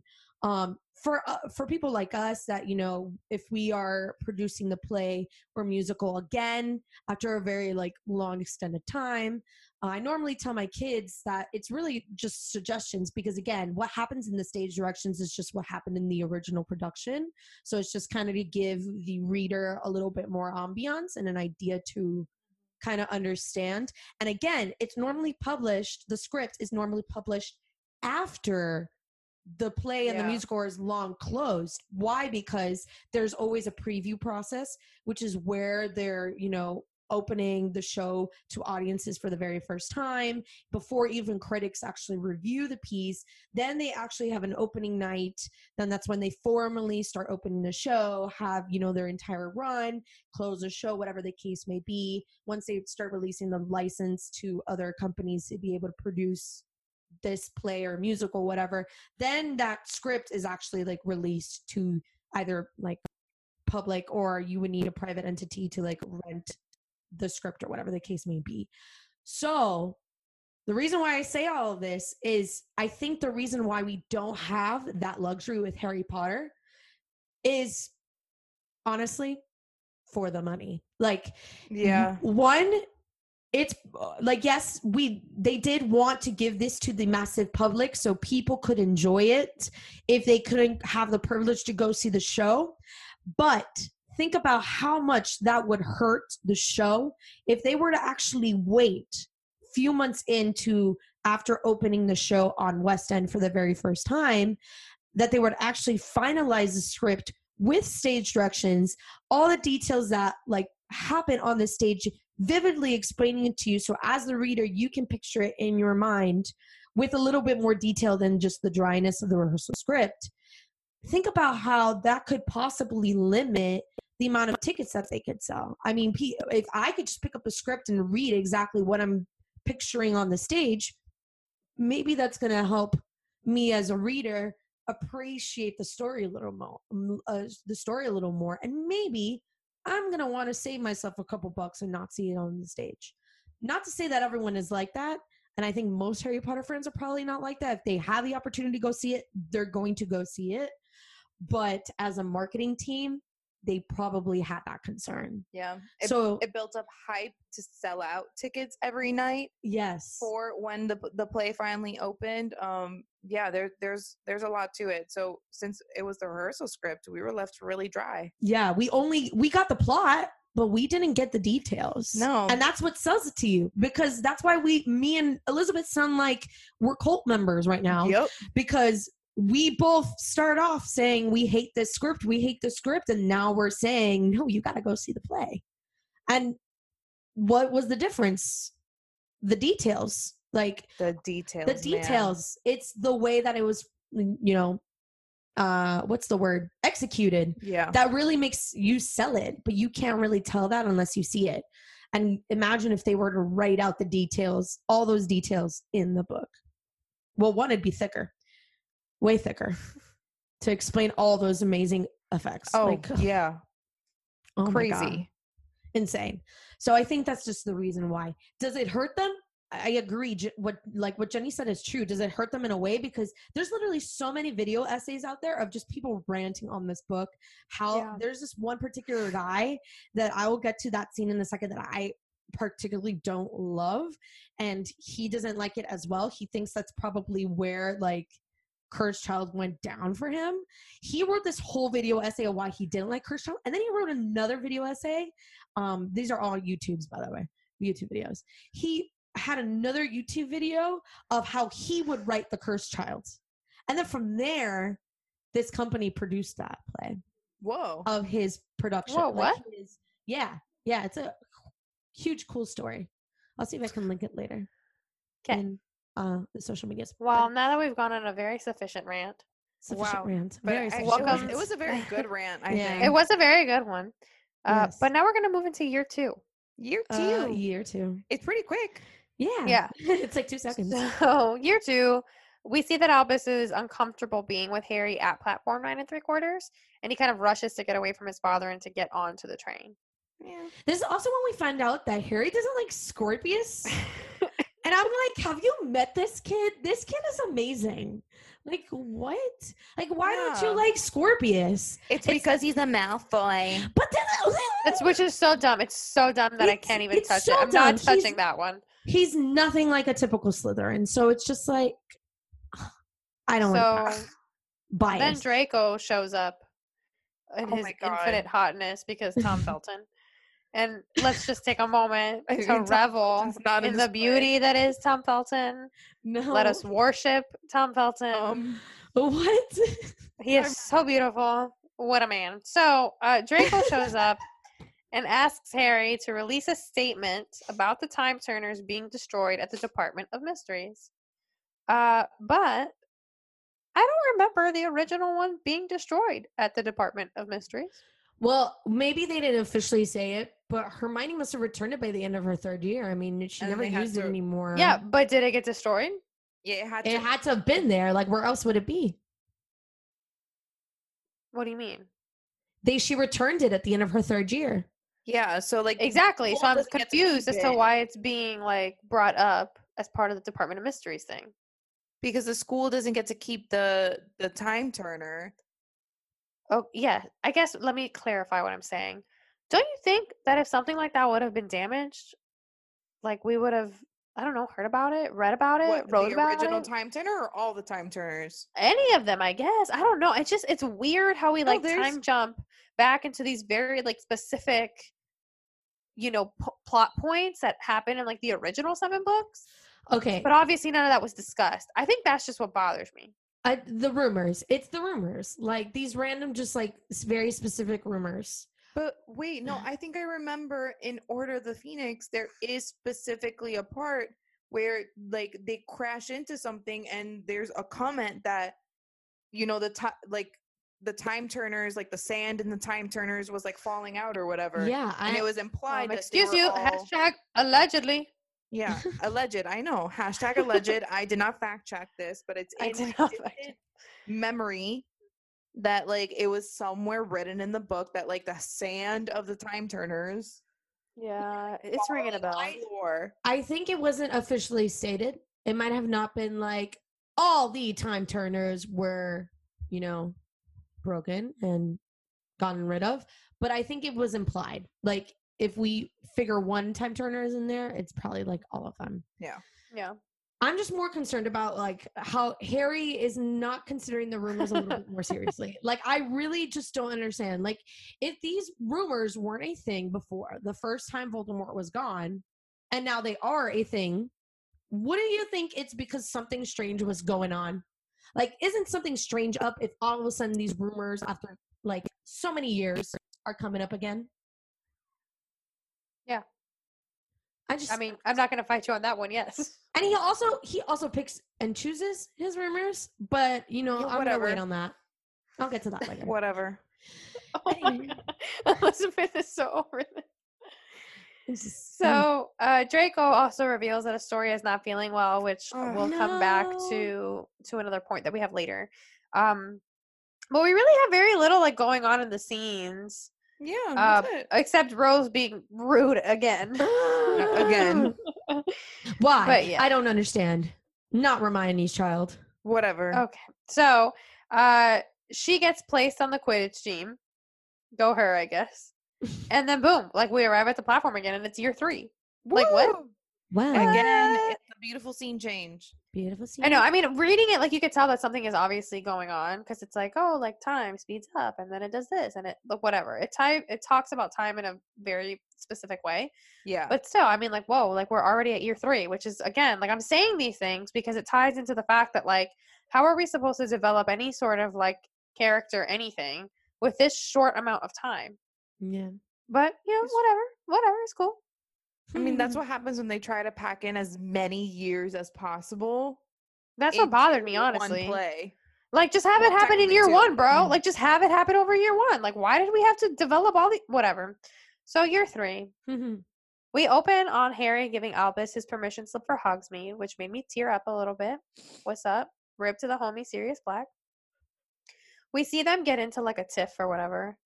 And Albus doesn't want to go to Hogsmeade because he's spoiled and entitled, and he's a brat, which leads to Harry, like, questioning him about what's going on, which basically leads to Albus being entitled and crummy, and he, like, burns up the permission slip, which you better not be doing magic outside of school, little boy. But whatever. You know what, though? I do like this moment. Oh, my God. I know it's weird. I don't like Albus in this moment, like doing that to Harry. It's super like sad, but I kind of do like how it mirrors how both of them wouldn't end up being officially allowed to go to Hogsmeade. Obviously, Harry breaks that rule, and goes anyways. But like they're both essentially they're not allowed that privilege because they don't have their signed permission slips. Yeah. So I just kind of like that. Yeah, it just like dawned on me that, I feel like Harry and Albus's relationship is so strained because I feel like almost Harry was overcompensating for not having a stable father figure in his life, and was just like overhyping Hogwarts, overhyping his experience, overhyping that these will be like the most life-changing 7 years of his life. Plus, on top of that, the actual stories of what happened to Harry and his friends, which were incredible and amazing and life-changing. You know, like, I feel like Albus always felt like he could never reach that, and he resented his father for that purpose. And it's just, you know, it sucks for Harry because he was just trying his best, you know, but yeah, he just set up expectations unknowingly that Albus could never live up to. Yeah. Also with his names as well, setting up expectations that he could possibly never live up to. So that's my spiel. Well, okay. So him like crumbling up this paper, whatever, lighting it on fire with illegal magic, it leads to them having like their little fight. And Albus says, and I quote, "So what would you like me to do? Magic myself popular? Conjure myself into a new house? Transfigure myself into a better student? Just cast a spell, Dad, and change me into what you want me to be, okay? It'll work better for the both of us. Gotta go, train to catch, friend to find." Listen, that is sassy Harry in a child. Harry, but it's like I never wanted to hit sassy Harry. Oh no! Like I want to physically assault this child. I'm sorry. Order the Phoenix, part of Half-Blood Prince Harry. I wanted to punch in the face. I did not. I didn't want to punch him. I laughed at him. I thought he was funny sometimes. Other times I was like, dude, get it together. But it didn't make me as angry as this little cockroach does. Oh, nah, he was angsty. Harry had. He was so angsty. Well, I feel like all of the angst that Harry had multiplied times 10 and came forth into his son. So, I also want to point this out. Yeah, I guess I just skipped James and went straight into Albus. But I would also like to point out that it just, to me, like, it just almost seems like the writers are telling us, like, you just have to accept that these people have a problem. Yeah. And they don't really give us, like, what happened to his first 11 years of life? Like, what did Harry do to this poor kid that was so bad that he just hates him out of nowhere? Like, it doesn't make sense to me. Well, if we're gonna bringing up again the Rose argument, like, what if it was the same idea? And I guess this is gonna relate to a later point of mine where it's like in the scene where Hermione was like, "Oh, we chose our career over, you know, our being there for our kids," or whatever the case may be, whatever the exact verbiage was. It could be a very similar case, but between like Harry and his kids, and maybe, well, not his kids, just the kid, because James seems to be fine. James is. I mean, he's annoying. He's like Lily a little mini James, but James is James. James is James. Yeah. Lily had Ginny. Also, can you just imagine that this kid, you are the middle child, and then the older child has James, and then your younger sister is Lily. Those are literally the two names of Harry's parents, and you are the only one who doesn't have a Harry's parents' name. Yeah. I feel like that's such a, like, I don't know. Or like a family name at all. At all. You know what would have been a great family name? Sirius. Yeah. Sorry, guys. I'm getting emails from work. Fun. But you get what I'm saying? Like, yeah. That must make you the odd man out. Because now, like, you know that Lily and James, they are Harry Potter's parents. Yes, but like also it's not like he got dealt like a bad. I mean, like, you have Albus Dumbledore's name. Like, that's a big deal. So it's not like they named him like John. But Albus is not his grandpa. I know. But I'm just saying, like, again, I understand what you're saying, but he didn't get dealt like a crap hand either. No, I just think he. Well, did he? Are you sure about that? Well, he super did with the names, but you know what I'm saying. Yeah, no, the names are crappy. But again, I think it's just a thing of he had way too many expectations to live up to, and he was just a kid who internalized that struggle. Mm-hmm. Where, like, since James is like James, his grandfather, he kind of didn't care, kind of just rolled off of him. I think, like, Lily is still, like, a little too young to have it really, like, affect her. And to have that gravity of my dad is Harry Potter like hit her, where Albus is at that age where he knows his dad is the Harry Potter. And it's like, bro, that's a lot to live up to. And like, apparently James is doing great in school or fine in school. So now he has that pressure. It's almost like a Harry Ron mashup feeling scenario for Albus. I was just about to say, like, the way that you're explaining it reminds me a lot of Ron. Yeah. So and you know how Ron had the expectation of having to live up to his siblings? Albus had the expectation of having to live up to his father. Yeah. And that's a lot. That's a lot of pressure. I mean, it is. I just don't like him. Okay. So as I was like writing in our Google Doc, our notes, I did notice that Jenny skipped over this scene. Oops. And let me tell you about this scene. It's Act 1, Scene 5, obviously Part 1. This is actually the scene that I hate the most. Oh, I'm not even gonna joke. This is, to me, the oddest scene in the world. I cannot remember the YouTuber's name, but this is a scene that he didn't like as well. He like just had so many confusions with it. But I could probably surmise into 2 specific issues with it, and we've already kind of talked about these possible issues before, but we'll get to it. So what's going on in Act 1, Scene 5? First, I feel that in this scene, this is the scene, for those of you who don't know, is when Hermione comes to Harry's office. He is now the head of magical law enforcement. And she's like, basically, do your paperwork. I feel as if Harry is still the same as when he was like 17 years old. He's like debating with Hermione that he doesn't need to read through this paperwork because he's hearing everything out in the field. And yes, this is good because it's a very Harry thing to do. And I'm proud of that, because we're not going to get a lot of vibes from these characters. Like, it's not going to really a consistent theme throughout the Cursed Child is that some of these characters don't really feel like these characters because the people who wrote them were not J.K. Rowling. So it is nice to kind of see that, because that would be a very Harry thing to do. However, this dude is also an adult. Like, you're the freaking head of magical law enforcement. Like, you need to get it together. Just do your freaking paperwork. Like, you shouldn't have to have another person telling you that you need to get it done. It's just like the work ethic, man.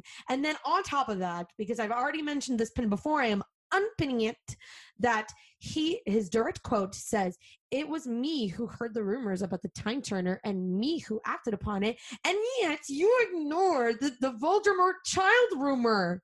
Like, what?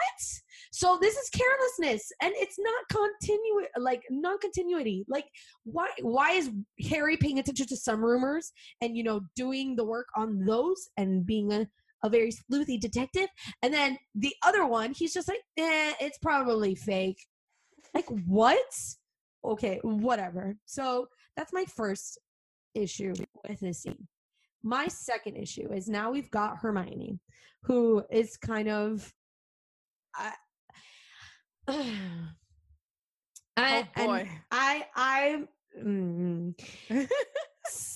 okay. I don't really like the dialogue in this scene specifically, especially with Hermione. Even like an adult version of her, it's almost like they did the research on Hermione. Like, JK gave Jack Thorne and John Tiffany these are the characteristics of Hermione. Like, here's a quick Tinder profile on what she likes and what she dislikes and how she acts. But they got her, and they kind of like got her essence, but they failed on the execution of her dialogue, like how she would actually approach things and say things. I don't know. I really just feel like that's just me. And I feel like this scene is basically useless. Like, besides the whole introducing of the Time Turner plot, what does this scene give us? What does it give us? They're like, oh, we're just going to eat taffy and do your paperwork, Harry. Like, this scene only accomplishes, one, introducing the Time Turner, that Harry needs to get his crap together, and that, like, Hermione is just so lax all of a sudden. Like, she's not, I feel like even if she was an adult, Hermione would have still been like, hey, especially if Harry's not getting his caca together, she'd be like, hey, Harry, get your caca together. You know better. You're an adult. Get your paperwork done. Like, are you freaking kidding me? Did she not act like that for the first 7 books? Like, I just don't understand. Like, just because you've known this kid forever and just because you're an adult doesn't mean you're just like relaxed like that. Especially when you just found a new time turner and you're just The only thing that makes me redeem this scene, the only thing, are the actors Noma Dumezweni and Jamie Parker. They were the original West End and Broadway original cast. So they originated the roles of Hermione Granger, Weasley, Ministry of Magic, and Jamie Parker originated the role of Harry. And they were literally brilliantly cast. Like, they look like Hermione, they act like her. Hermione and Harry, obviously, not just both of them. Hermione. They act and look like Hermione and Harry. It works so well. It was so perfectly casted. And they made these subpar scenes just like magic. But I hate this scene. And that is all. Whoa. Thank you.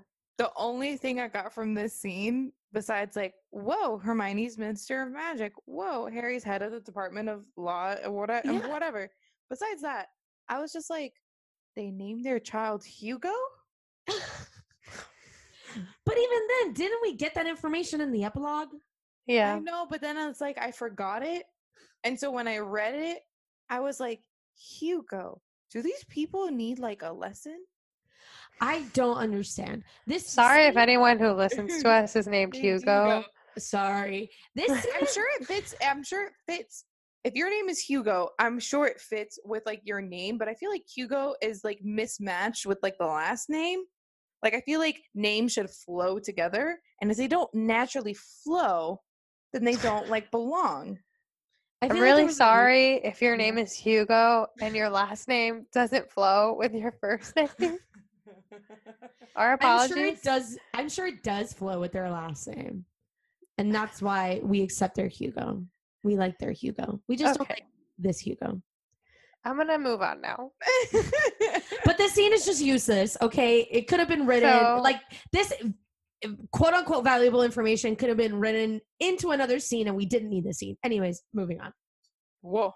Okay, so we're moving on into 3 pins. This is going to be... Oh, God. This is going to be a lot. I wrote these, like, I don't know, 2 weeks ago, so I'm not quite sure what the pins are. But they are clearly labeled pins 1, 2, and 3. So, where's the third? At the bottom. There's a very long rant that is about to occur. And I'm honestly, excited. We're all going to go on this ride together because I don't know what I wrote. So, the night before the Hogwarts Express leaves for another year, my least favorite character, Amos Diggory, Amos, whatever you want to call him, comes to Harry's house. Oh. I do not like this man. I'll say it again for the people in the back. I don't like him at all. I feel for him. I am saddened by the passing of his son. No one should ever have to go through that. No one. That being said, I do not like this man. So, we can gather from the scene that they're giving us that he's been trying to meet with Harry for like a long time. And Harry is like swerving him left and right. So, I understand that Harry is busy now, but it just doesn't seem like a Harry thing to do. To like go out of his way to like not see Amos. What do we call him? What's his name? Amos. Okay, Amos. Sorry, I'm reading it in Spanish. Amos. So I don't know. It just doesn't seem like a very Harry Potter thing to do. I'm going to cut, I guess, to the end. Spoiler alert. At the end of the book, Harry literally takes his child to Cedric's grave. And he's like, hey, like, I try and come here sometimes because I feel so bad. You're going to tell me that if this dude's father was trying to meet with him for several months, that he was just going to be like, yep, swerve. Like, come on. Anyways, this leads me to pin number 1. I do not think that these characters feel like the old characters. I will say it time. And again, this is not the Harry Potter that I know. And I'm not having it. I do not know this man. You know, there are I do not. people out in the interwebs that try to defend the cursed child and is like, you're trying to compare a 17-year-old with a 40-year-old. Okay, in a way, I get it. Me too. 17-year-old me is already very different from 26-year-old me. Yes, but like, not that different. I feel like I still have the same sort of essence about me. Like, I feel like all of Harry's big life-changing moments that would have changed his essence had already happened by the time he turned 18. So, but also in a couple of months or however long it takes or whatever to get to the end of the book, whatever that time span is, Harry is going to take Albus to Cedric's grave. You're going to tell me that the person at 40 years, Jesus Lord, I can't talk. You're going to tell me that the 40-year-old man who's taking his son to go to that grave isn't going to make time to see that man's, like, dad? Yeah. It just seems very out of character for Harry to play that, like, avoidance game, because that wasn't him, even when he was younger. No. That's what I'm saying. That would present the same argument that I just mentioned for scene 5. Like, if they're going to give that argument of saying, well, 17-year-old me is not the same as 40-year-old me. Okay, then skip to the end of the book. Yeah, I'm just, I can't. So it doesn't work. We know that Amos is now, in his words, an old and dying man. And it is revealed that he wants to bring Cedric back by going back in time to change the events of that night. Which bring me to pin number 2. I do not like time travel stories. Like, at all. Like at all. I stopped watching The Flash, #multifandom, because there was so much time travel. And I just couldn't. I could not physically handle it. I have a lot of questions. There's no rules, because we can't do it. So there's a lot left into interpretation. I'm not a fan of that storyline, which is, I think, why I have such a problem with The Cursed Child, because it's all time travel. But also, like, why does this sound like a good idea to anybody? I don't care how old and dying you are. I don't care how desperate you are. Like it just doesn't sound like a good idea. I wouldn't want to go back in time. Like, you're trying to mess things up for, like, the rest of, like, I just don't like it. I mean, so, okay, in Amos's defense, if I had lost my child, I would do anything possible. I don't care if it wrecks everyone else's lives to get my child back. That just sounds horrible. I'm not going to lie to you. It does sound But I horrible. also can't pretend to know, like, what you're saying because I don't have a child. Yeah. So, like, I can't pretend to know what you're talking about. Maybe I'll reevaluate if I do have a child. But as of right now, like, I don't believe. No, it's not that you sound crazy. Like, I understand that need. But I also don't know that when push came to shove that you would wreck the lives of thousands of other people to make yourself that much more happy. Or to fix something for yourself. Like, I don't know. Like, honestly, we don't know because time travel is not real. Which is problematic for this storyline. So maybe, I'm thinking of, like, the mind of a parent. Maybe Amos wasn't doing it to make himself happier. He was doing it to give Cedric another chance of life. I understand that, but also, I mean, I guess we kind of discovered that Amos really isn't doing any of this. Well, no, he isn't. Yeah. So I guess that's, like, kind of weird too. But just like what I want you to take away from this is I don't like time travel and I don't like Amos. I would have honestly, I'm not gonna say I would have been okay with having time travel as part of this plot because that would be a lie. I would have not wanted time travel in part of this plot. I just have a problem with the fact that I don't care if there's modern magic and magic changes.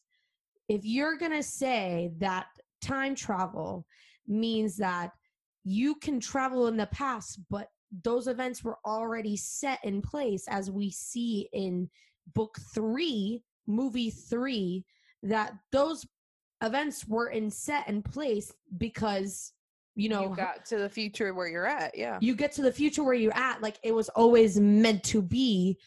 Then they completely throw that theory, that time travel theory in this book, in this exactly. Yeah. Which is why I don't like these storylines because they're so problematic because I'm confused as to why And I think I understand what you're talking about with like book 3, movie 3. Like, why was Hermione throwing a pebble at herself? That time travel hadn't happened yet, but technically it did because time travel. It just rubs me the wrong way. But that way it was interesting because then everything was already set. So it was magical exactly because we were discovering it. Like, wow. But this is not how it was here. Here, you could mess it all up. You understand what I am saying, and for that I thank you. Yeah, it's no.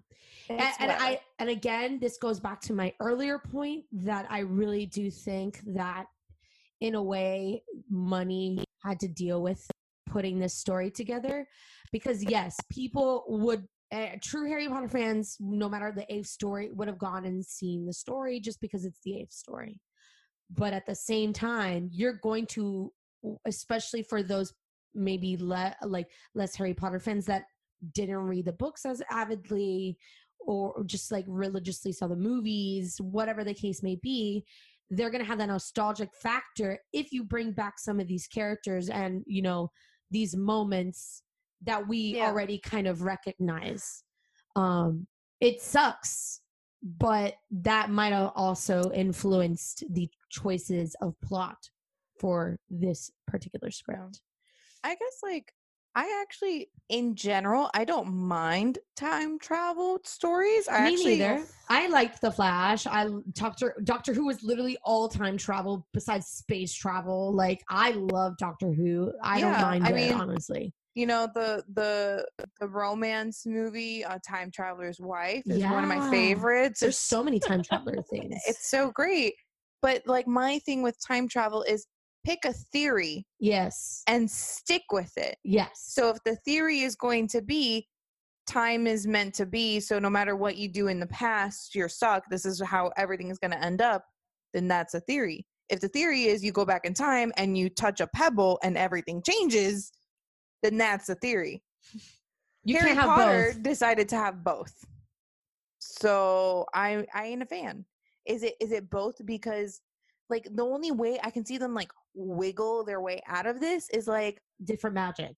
No, it's because I think it's almost like a distance or like a time distance type of thing. Like Hermione only went back 3 hours. Mm-hmm. Here they're going back several years. Still problematic because they mention in this book that the law states that you can't go back in time more than an hour without causing significant damage. Yet we have a whole book where Hermione goes back in time with Harry for 3 hours. And yes, some things change. Like Buckbeak isn't executed. Sirius gets to live another day. But you're going to tell me that literally nothing else was affected by them going back in time for 3 hours? Mm-hmm. The law states an hour, so what the heck? Why wasn't the law changed after we know what Harry and Hermione did? Well, technically because they broke the law, so maybe that's why they didn't fix the law. Well, guess who makes laws now? Oh, that's right, Harry Potter. And maybe that's why we had the stupid scene 5 that they were so lax about. They're like, you don't remember that time. I can't. Time Turner law. And now there's a Time Turner out there, brand new. Out there. That's why they're eating toffee. Oh my goodness. All chill, being like, do your paperwork. Like nothing is going on. So Harry lies to Amos. So many rants in just part 1. So Harry lies to Amos and he's like, nah, dude, we haven't found any time turners. But we also meet Delphi during this scene. Yes. And she's Delphi is being called to leave by Amos, and she tells Albus to come and visit them at Upper Flagley at St. Oswald's home for old witches and wizards. I can't even begin to describe how creepy that is. Like, why does that sound like an okay thing for a 14-year-old kid to be like, yeah, for sure, I'll be there? What? Why is this strange lady? First of all, this stranger came into your home and was just like, what? Like rummaging about the place? Like she wasn't even with Amos? She just pops up on the stairs like, hey, what's up, bro? You listening to our conversation? And then she's like, you seem like a cool kid. Why don't you come and visit us? Like, what? She's also like 6 years older than this kid. Like, what? I was completely flabbergasted. How old is Delphi? She's like in her 20s. Okay, I was about to say, because you said 14. I'm like, she's not that young. No. Albus is 14. Albus is 14. Yeah. She's in her 20s. Like, why is this person, why is this stranger in her 20s inviting like a 14-year-old child to come and visit them at an old home. Like, I don't understand. Yeah, that's totally true. That is major red flags. Yeah. And why is Albus like, you know what I want to do? Well, I guess because he thinks that she's like hot or whatever. Yeah, which I guess, whatever. He's like a 14-year-old boy. But I'm just like, what? Like, what? 14-year-old boys do not think are with their dumb. heads. Oh, but they do. So anyways, now we have 3 very important things that happen back to back.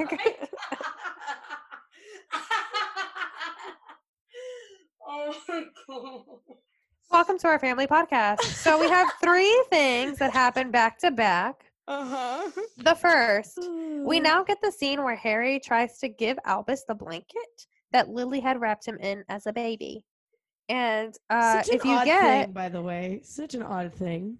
Oh, I thought that was really sweet. I think it was really sweet too, but also like, here's a ratty old blanket. Why do you think a 14-year-old boy wants a blanket from when you were okay, well, first of all, I love blankets, so I love blankets. He likes blankets too. But this is a 14-year-old boy we're talking Maybe about. he likes blankets. Why are you judging? Clearly, he doesn't like blankets. Well, no, he doesn't like Harry. his dad. Yeah, I guess. But from personal experience, my mom gave me a blanket that my grandmother had made when I was like a teenager. And I was like, oh, my grandmother. But you're not a 14-year-old boy. Okay, first of all, let's stop putting stuff on 14-year-old boys. They can like blankets if they want to. That's true. This is 2020. I mean, it's been true since the beginning of time. But now it's 2020 and you got to be sensitive about it. I just don't. Anyways, don't piss me off with the blanket stuff. Blankets are wonderful. I know 14-year-old. I work with 14-year-old boys. I don't. Okay, you know what? If you're a 14-year-old boy who either knows Marianne or is just listening to this podcast and you happen to like blankets, please contact us. Please. If you would accept a blanket from your father and be not only a blanket, but it's got to be a blanket that he had since he was a babe. A babe. A babe. A babe. Yeah, you can let us know. Email us at broomchicks@gmail.com. We would love to. I'm going to post the poll. Don't worry. It'll come. So, anyways, Harry's trying to give Albus this blanket. And Albus, of course, cops an attitude. Which, I guess it leads us to the crux of the issues here. So, we'll get to some conversation. Albus is like, I just wish you weren't my dad. And Harry's like, well, there's sometimes I wish you weren't my son. And in that moment, even as much as I hate this kid, I was like, dude, Harry, like, that was a lot. Yeah, that was a lot. That was like a little bit much. And that's like, I just can't, like, I can't see Harry, like, ever saying that.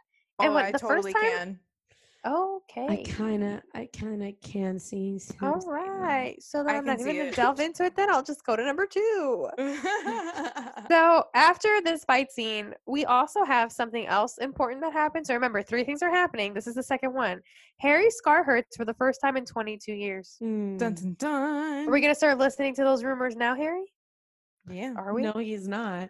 The babe. Because he doesn't. The babe. So, okay, the third thing that's happening now is Rose is trying to make amends with Albus and tells him that Harry was supremely brave while raiding the Ministry and that he finds a time turner. So Albus obviously puts 2 and 2 together, and now he wants to get off the train. And this, I literally wrote, this, ladies and gentlemen, is the scene that bothers me more than anything else in the book. But I also have another pin. I don't know where the pin is coming from, but I guess we're going to get there together. It's pin 3. It is number. I literally don't know what I wrote. Like, I cannot remember. Okay, you're like revealing your notes to yourself right now. I am. I'm literally. It's like an unveiling for me and for you. So they're on the train, right? And now Albus obviously conveniently gets all this information from Rose, who he hasn't spoken to in like 4 years. But whatever. So they try to escape the train. They're caught by the trolley witch. She is described as having her hands transfigured into sharp spikes. Yeah. And she throws a pumpkin pasty that is a grenade. And I literally cannot. I think I wrote in the giveaway book, I'm not sure if I'm mistaken or not, but I'm pretty sure that I wrote in there, like, I can't believe that someone published this. Like, I can't believe And they wrote down like her hands transfigured into swords. And they were like, this is great content. You should keep it. Like, so, who is the editor of this book? This was actually like the part that I was like, this is fan fiction. This is right? I've read this on Tumblr. Well, no, I swear, the whole, like Voldemort baby part. But besides that, I was like, this is fan fiction. Like, I've definitely have read this somewhere. I'm not dreaming of it. I'm telling you. I loved it. Okay, Marianne, sit down. And I loved it just sit down. Sit down, Marianne. It's like, I swear to God, it's like somebody watched like The Terminator and they were like, you know what, Arnold Schwarzenegger is really cool. You know who also I love? The Trolley Witch. But that's what it is. It's like they're like, let's get Johnny Depp to play the Trolley Witch. You know what it was? It's that Helena Bonham Carter was in a movie and Johnny Depp wasn't. So they wrote in this role of the scissor-handed Trolley Witch, and I bet you that if they ever make a movie, Johnny Depp is going to play her. Yes, I could probably guarantee that 100%. And hashtag upset. I can actually really see it though. I know it'll work. I can't. If you haven't watched Edward Scissorhands, that's what we're referring to. Google it real quick. Watch the movie. It's pretty good. But like, if you don't know, just Google it so that you can see the mental picture that has arisen in our minds. Winona Ryder is in it, and she's like Halloween queen, so we gotta go see her. Okay, so now we're getting to my last pin 3. And this is where they left me a bunch of space in the book, and I wrote a whole ass rant. I'm sorry that I cursed. So Albus says that Cedric dying is basically Harry's mistake. And now I want to stab something. Mm-hmm. So for some reason, this wording, it just really pisses me off, like in a big way. It's not a mistake. He didn't misfire his wand at Cedric. He didn't try and kill Cedric. Like, he didn't know what Lady V that was going to rise out of this coffin or whatever, the cauldron, okay? And then he was going to kill him. Like, he didn't walk Cedric into a trap. Like, he didn't think it was going to be a funny joke. Like, it's not a mistake. It is not, I repeat, a mistake. And it makes me mad that he says this. Yeah. So I just think it was like an extremely unfortunate and sad event, but a mistake it was not. So I just take an issue with this because I'm like, why aren't we blaming the people that actually committed the murder? Like, I don't know, Wormtail, instead of blaming people like your father who saw somebody else die like right in front of them and was super traumatized by it. I feel like he's missing information. Like, maybe it wasn't exactly explained to him the right way. So I literally don't care. I'm not trying. I'm just trying to like possibly give some explanation and some excuse, but honestly, it's true. Like, it doesn't matter giving him excuse. I just don't care. Really like, why? Up. Like, I know that it's just like wording and stuff, but like, just shut up, you little 14-year-old bee with an itch. Like, I'm so mad at him. You weren't even there. You weren't even there. Like, shut up. You don't even go here. I just get mad. You don't even know. So then in the book, we just cut to like this general, and this is where I start to get like kind of fed up because we're just constantly bouncing back and forth between two stories. And it's not that it annoyed me to read it. It just really annoyed me to write it out because I was like, now we're doing this. Now we're doing that. Now we're doing this. Now we're doing that. So now we're doing the general meeting that Hermione calls. And Draco is being rude AF in this scene, just like in a lot of the scenes. But like also, like, I love him, so we don't care. No, we don't. And you know what? Honestly, Draco Malfoy is, besides Scorpius Malfoy, the second best character in this freaking book. Like, thank you. Yes. No, we're talking about all these characters that don't feel genuinely like those accurate character portrayals. This is an accurate character portrayal of Draco Malfoy. Yes. He's still entitled. He's still rude. Yes, but he still like has the ability to growth of wanting to change and be better for his son. Like, thank you everybody for seeing this. This is exactly how the writer's room happened for the Cursed Child. Let me take you back. So we've got J.K. Rowling in one seat. We've got John Tiffany in the other, and then we got Jack Thorne. And then they're splitting up the work, right? We're like, all right, you're going to be taking care of these characters. You're going to be taking care of these characters. And you're going to be taking care of these characters. J.K. Rowling only focused on Scorpius Malfoy and Draco Malfoy, and then she just gave the characters and split the other half between the two of them. And then you know what happened? Somebody's pet dog walked into the room and wrote Ronald Weasley into the play. Are you saying that a dog? No way. A dog would write better. Oh, are you joking? God. Do you remember when we covered Puffs for the podcast and we all watched it and Ron was like a literal mop? Better than what we got in the Curse Child. We're moving on. Better than what we got in the Curse Child. More accurate of a portrayal. So, yes, Draco is being rude AF, but that's okay for now. Honestly, I'm going to be real with you guys. It's not because of Draco as like a character. It's because Tom Felton plays him that I accept this behavior. Jenny, like... It's the truth. I'm obsessed. I'm obsessed. So, Hermione is basically saying, like, something is wrong, and someone, either Lady V or otherwise, is, like, stirring in the mists. And I just, like, I know that Draco is being rude, but hashtag spoiler alert, like, his wife just died, and we need to cut him some slack because he's feeling his emotions, okay? So... the rumors about Scorpius are awful, and like he doesn't want to believe like something dark is happening, but still like he's rude. So we can't like totally excuse it. But you know, like there's a lot going on in Draco's life right now. So we're gonna kind of excuse it. Harry's not being helpful. He is super not being helpful. Okay, this is where I get an issue with like Harry's writing. It's like, Harry, do you not remember all the growth that you had with Draco's relationship? Yes. Yeah. Yes. Like what? You know what? Did book 6 and 7 not happen? What? I'm just realizing right now, like, how much of a Draco stan I am. Like, it never occurred to me before today. Really? I thought you knew. No, I didn't know. Like, even when I defended the heck out of him in that episode, the Voldemort episode, right? Or was it? No, it was like the Riddles gang episode. It was the Riddles. The Riddles gang. Wow, I can't believe that you called him mediocre. I can't believe I'm still friends with you. So, anyways. At the same time that this meeting is happening, Albus and Scorpius arrive at St. Oswald's for the old people, and I'm just mad about it. I'm just mad about it. That's not the real name, but whatever. So they're there to find Delphi. So, which by the way, like, what kind of name is Delphi? Yeah, whatever. Listen, I thought it was dolphin, man, the whole time. Oh, really? I thought of like the Duff. Hold on, I'm gonna live Google. I think there's an actual meaning. Isn't it like Delphini or whatever? Yes, her full name is Delphini.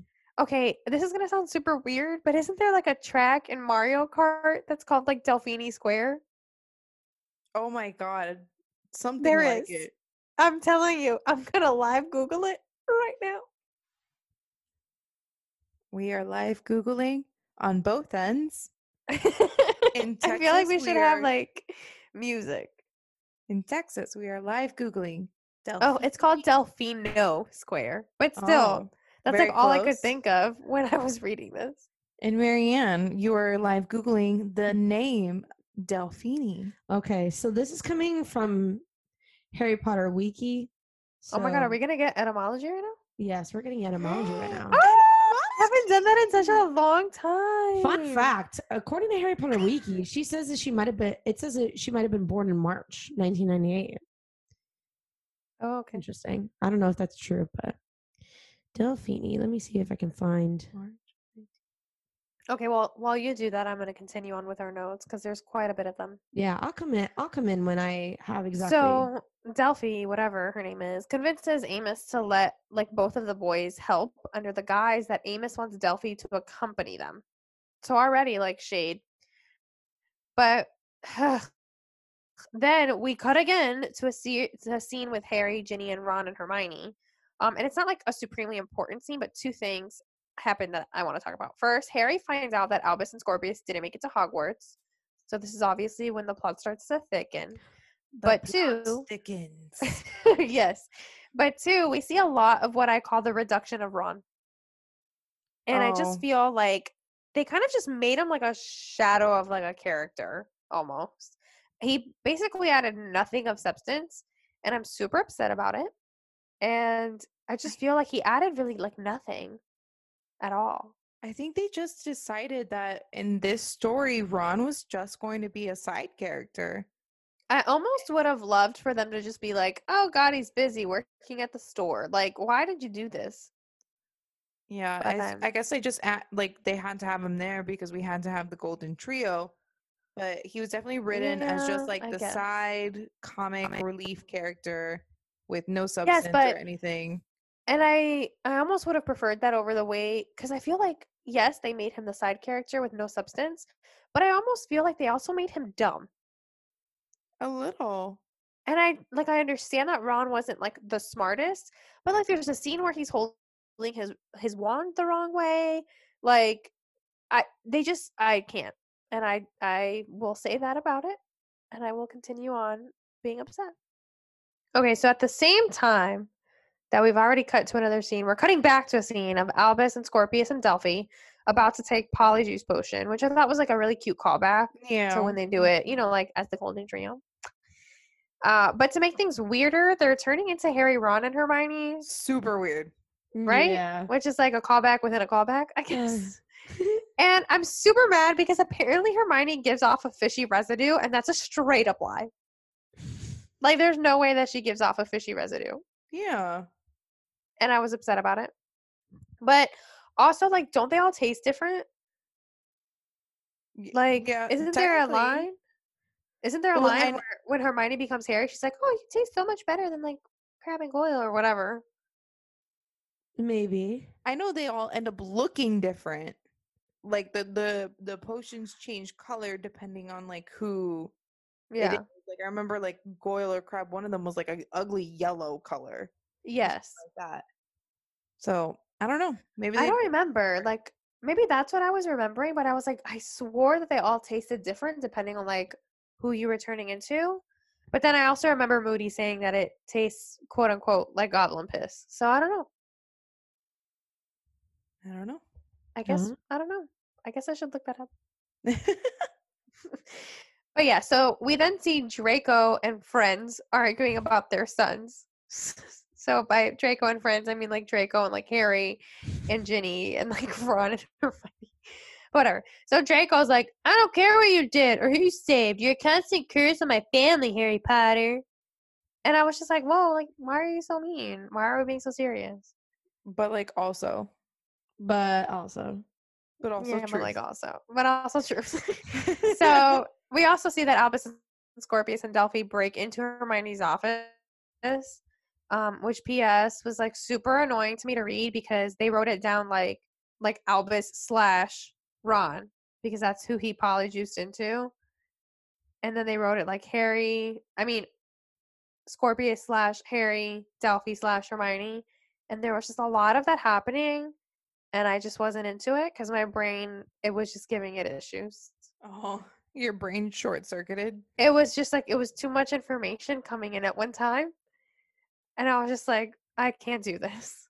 And I just kind of shut down.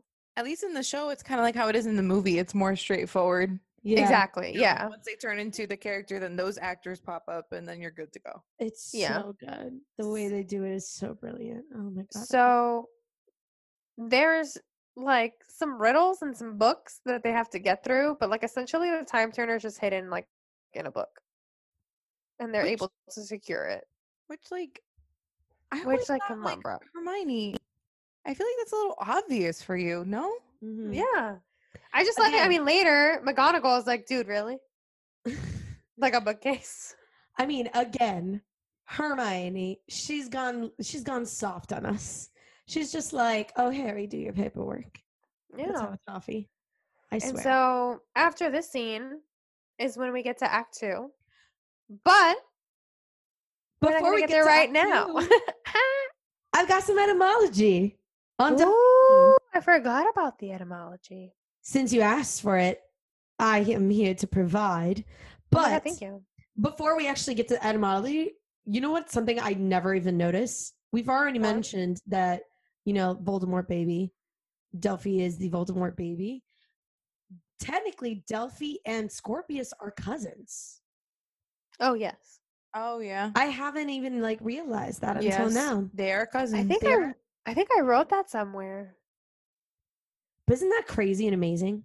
They're cousins. But anyways, so some etymology. There's actually a lot on her name. It's probably because not a lot of it is confirmed. So I'm just going to skip through the really important parts, right? Because I'm live Googling as we speak. Got you, fam. The name Delphini may be related to Delphinus, a constellation in the northern sky. This constellation is said to depict a dolphin. So you were kind of correct. Hey. And its name derives from Delphinus, the Latin word for the marine mammal.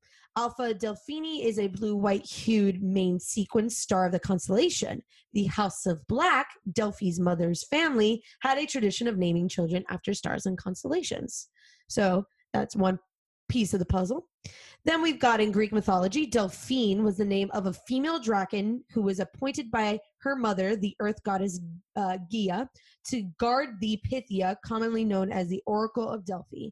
Some myths describe Delphine as being a half-maiden, half-snake creature similar to Echnida. I don't think I said that right, but this could be a reference to Voldemort's inhuman appearance and his relationship with Bellatrix Lestrange, a human.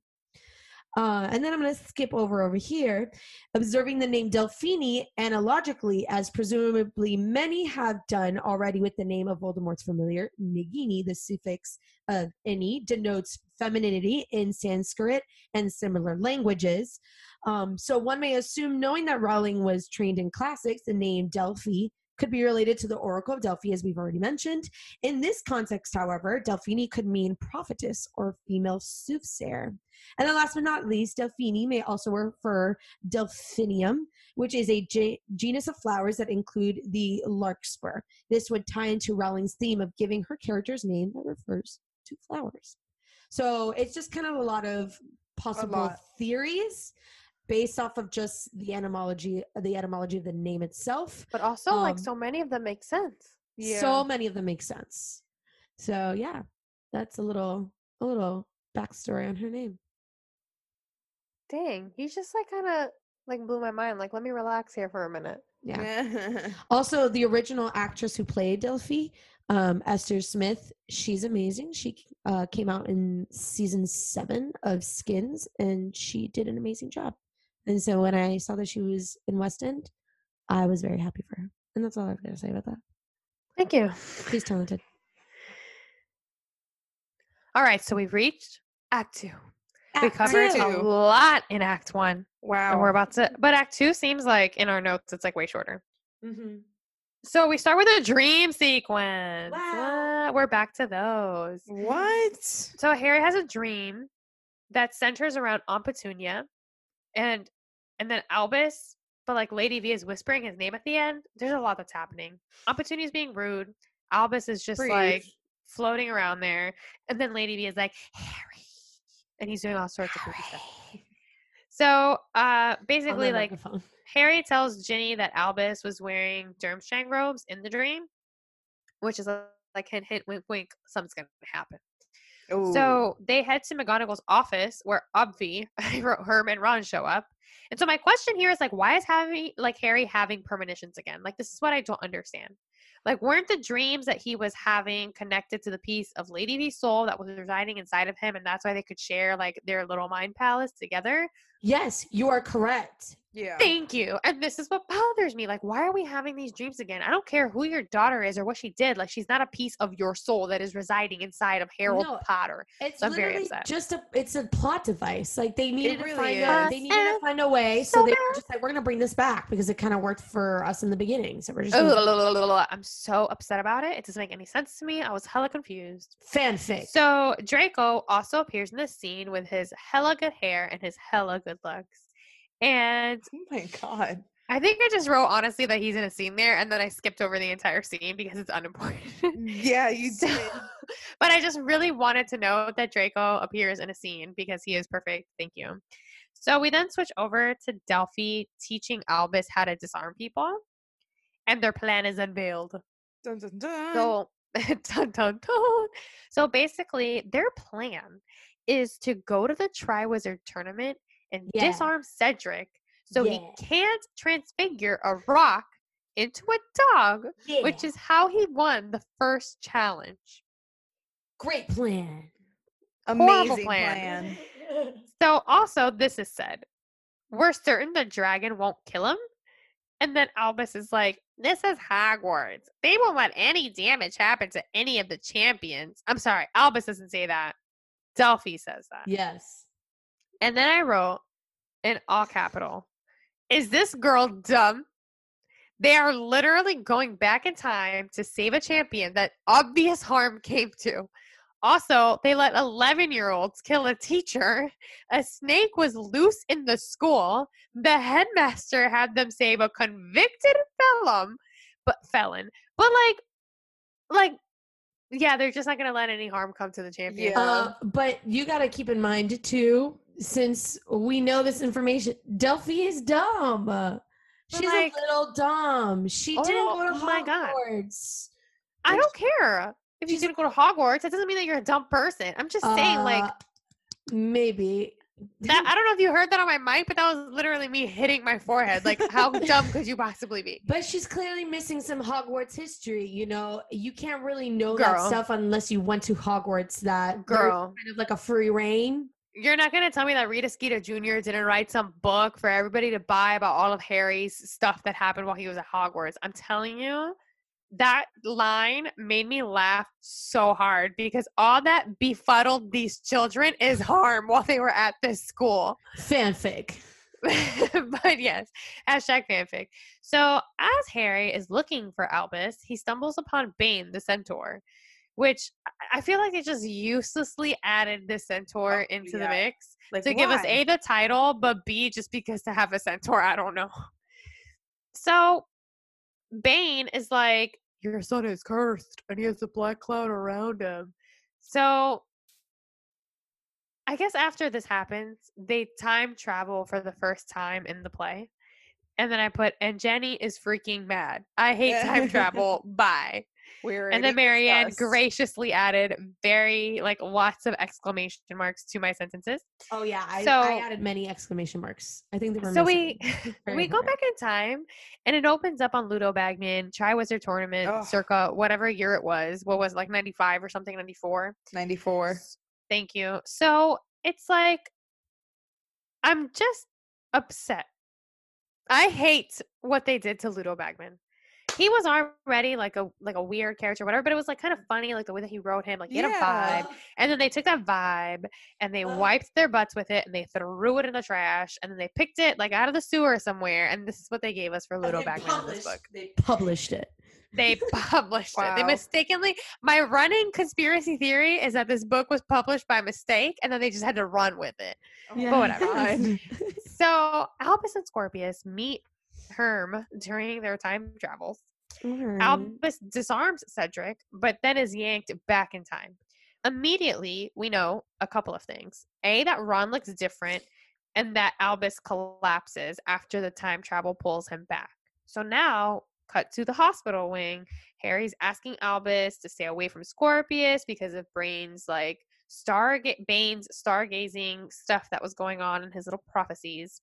But then Harry says that McGonagall will keep an eye on him using the Marauders map, which I'm so offended that they're using the Marauders map for such filthery. I know. So Fred would be upset. Wow, I can't even believe that you just said that right now. I know. It's like somebody stabbed me in the heart. I just got like really sad all of a sudden. You don't just like say his name in normal conversation, Marianne. Jeez. No. Immediately. Oh my god. Oh my god, what is wrong? Are you like trying to attack me right now? Stop. Peter. Okay, so I don't really care about James, so.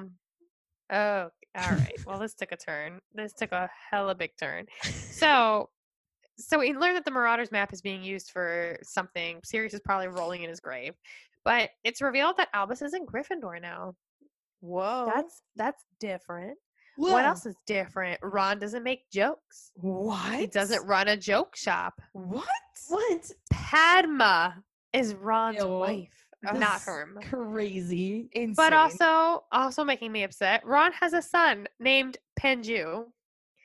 Herm is data professor. God. And there is no Rose. Oh my god. Actually, that's probably the best part. That there is no Rose. Oh my god. Was okay. She's a human in a fictional world. Come on. So Draco comes to Harry's house because his son is sad, and I literally cry all the tears. And so basically a fight, like a literal fight ensues. And I feel like that was kind of a callback to Arthur and Lucius fighting in the bookstore in book 2. So I thought that was like kind of cool, but not really, whatever. So we now get to the turning point where we get to the turning point that we all deserve with Draco and Harry.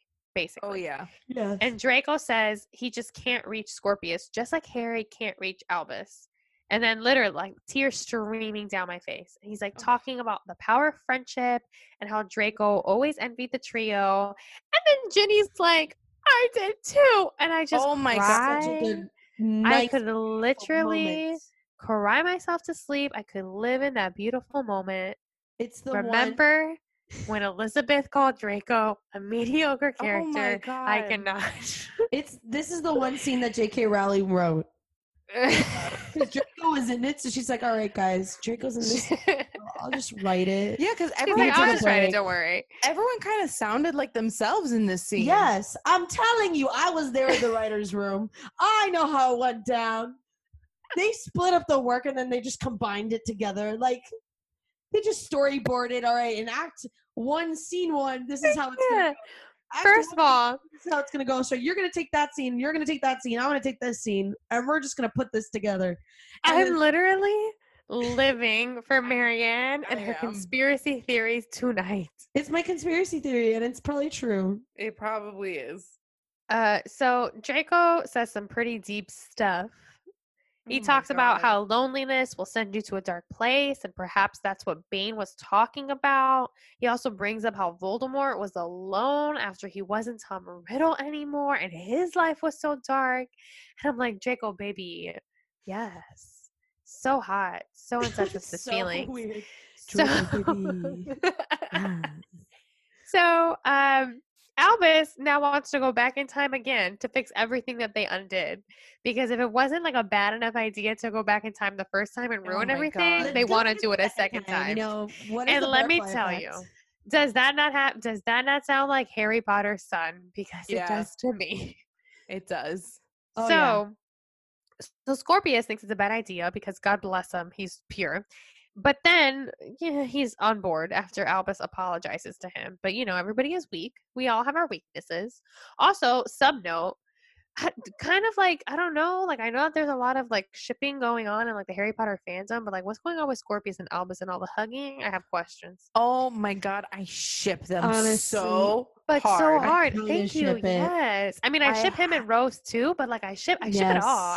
I ship Scorpius with everybody because he is such a pure little angel that everyone deserves to have that love. He should love them both, like at different times of his life, at same times of his life. I don't care. God, yes. Scorpius, but also Rose is not good enough for him. I don't like either Albus or Rose, but Albus is better. Okay, I agree. I agree too. I agree. Damn, look at me sailing so many ships. Except Albus, not at the beginning of the book. At the end of the book. At the end of the book. There has to be growth. There has to be growth, Yes. Okay, so the new plan is to go back to the second task and humiliate Cedric now. Bad. There's also a secret plan to save Herm and Ron. But we don't know what it is. They realized that Hermione and Ron belong together. Oh, interesting. Whoa. So clearly J.K. Rowling didn't write that scene. Oh, shots were fired. Bang, bang, bang, bang. Okay. So, baby sleeping next door, Marianne. I'm dead. So, we meet Moaning Myrtle now in the book. As Albus and Scorpius want to travel to like the lake through her bathroom. And Lord, did I love me that Moaning Myrtle scene.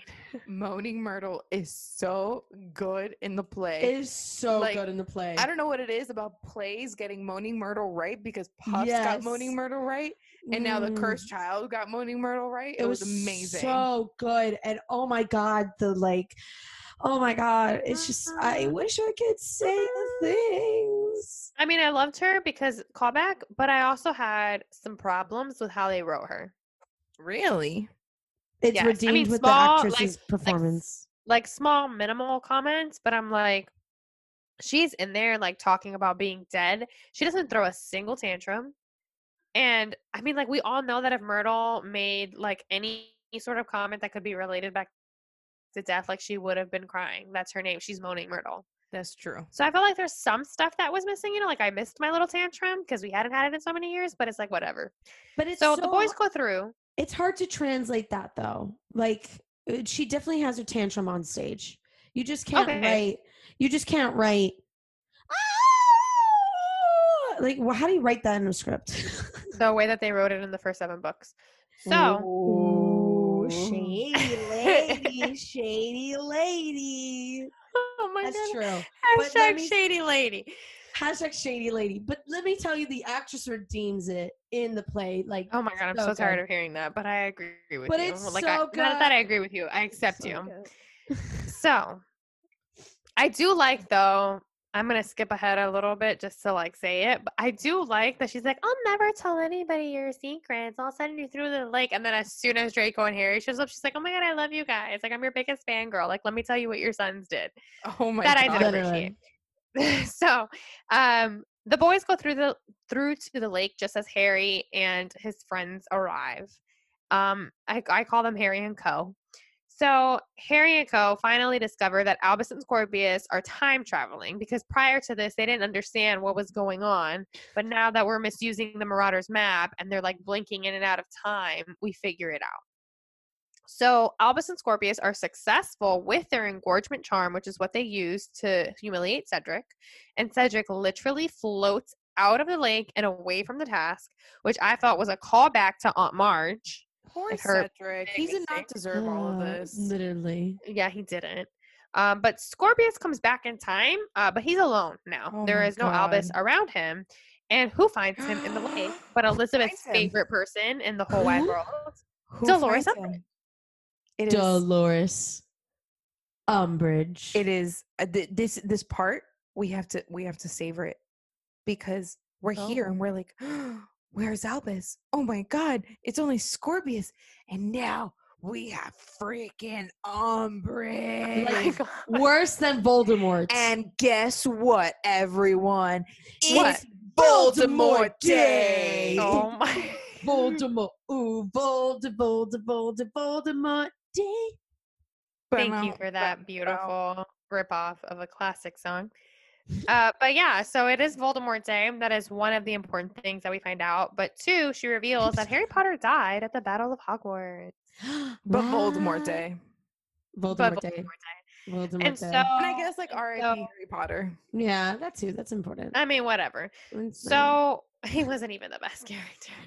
So we cut at Voldemort Day, and that leads us into part 2. And it's quite a cliffhanger, except that you have the whole play like, put together. But for all intents and purposes, this is where our podcast episode is going to end. Hey. What? Surprise! So this is going to be a 2-parter. Wow. So we leave you at Voldemort Day. We leave you at Dolores Umbridge. And you're just going to have to tune in to listen to the second part. Yeah, man. Oh, coming soon. We did you dirty. First podcast episode. We did you so dirty. We got Though I'm not going to lie. If y'all didn't see this coming, shame. I mean, I literally, hashtag multi-fandom, shame. But I literally just spilled the beans when I said something about, we're not going to get to Act 2 because I thought I was talking about part 2. So. It's fine. I mean, really, if you didn't see it coming, like you're really trying hard not to pay attention. But I just want you to keep in mind a couple of things before we get to the next episode. 1, follow us on social media. Oh, yeah. Follow us on Instagram. We're at the 3 Broom Chicks. You can also follow us on Twitter at the number 3 Broom Chicks. And you can also like our Facebook page, the 3 Broom Chicks. Yes.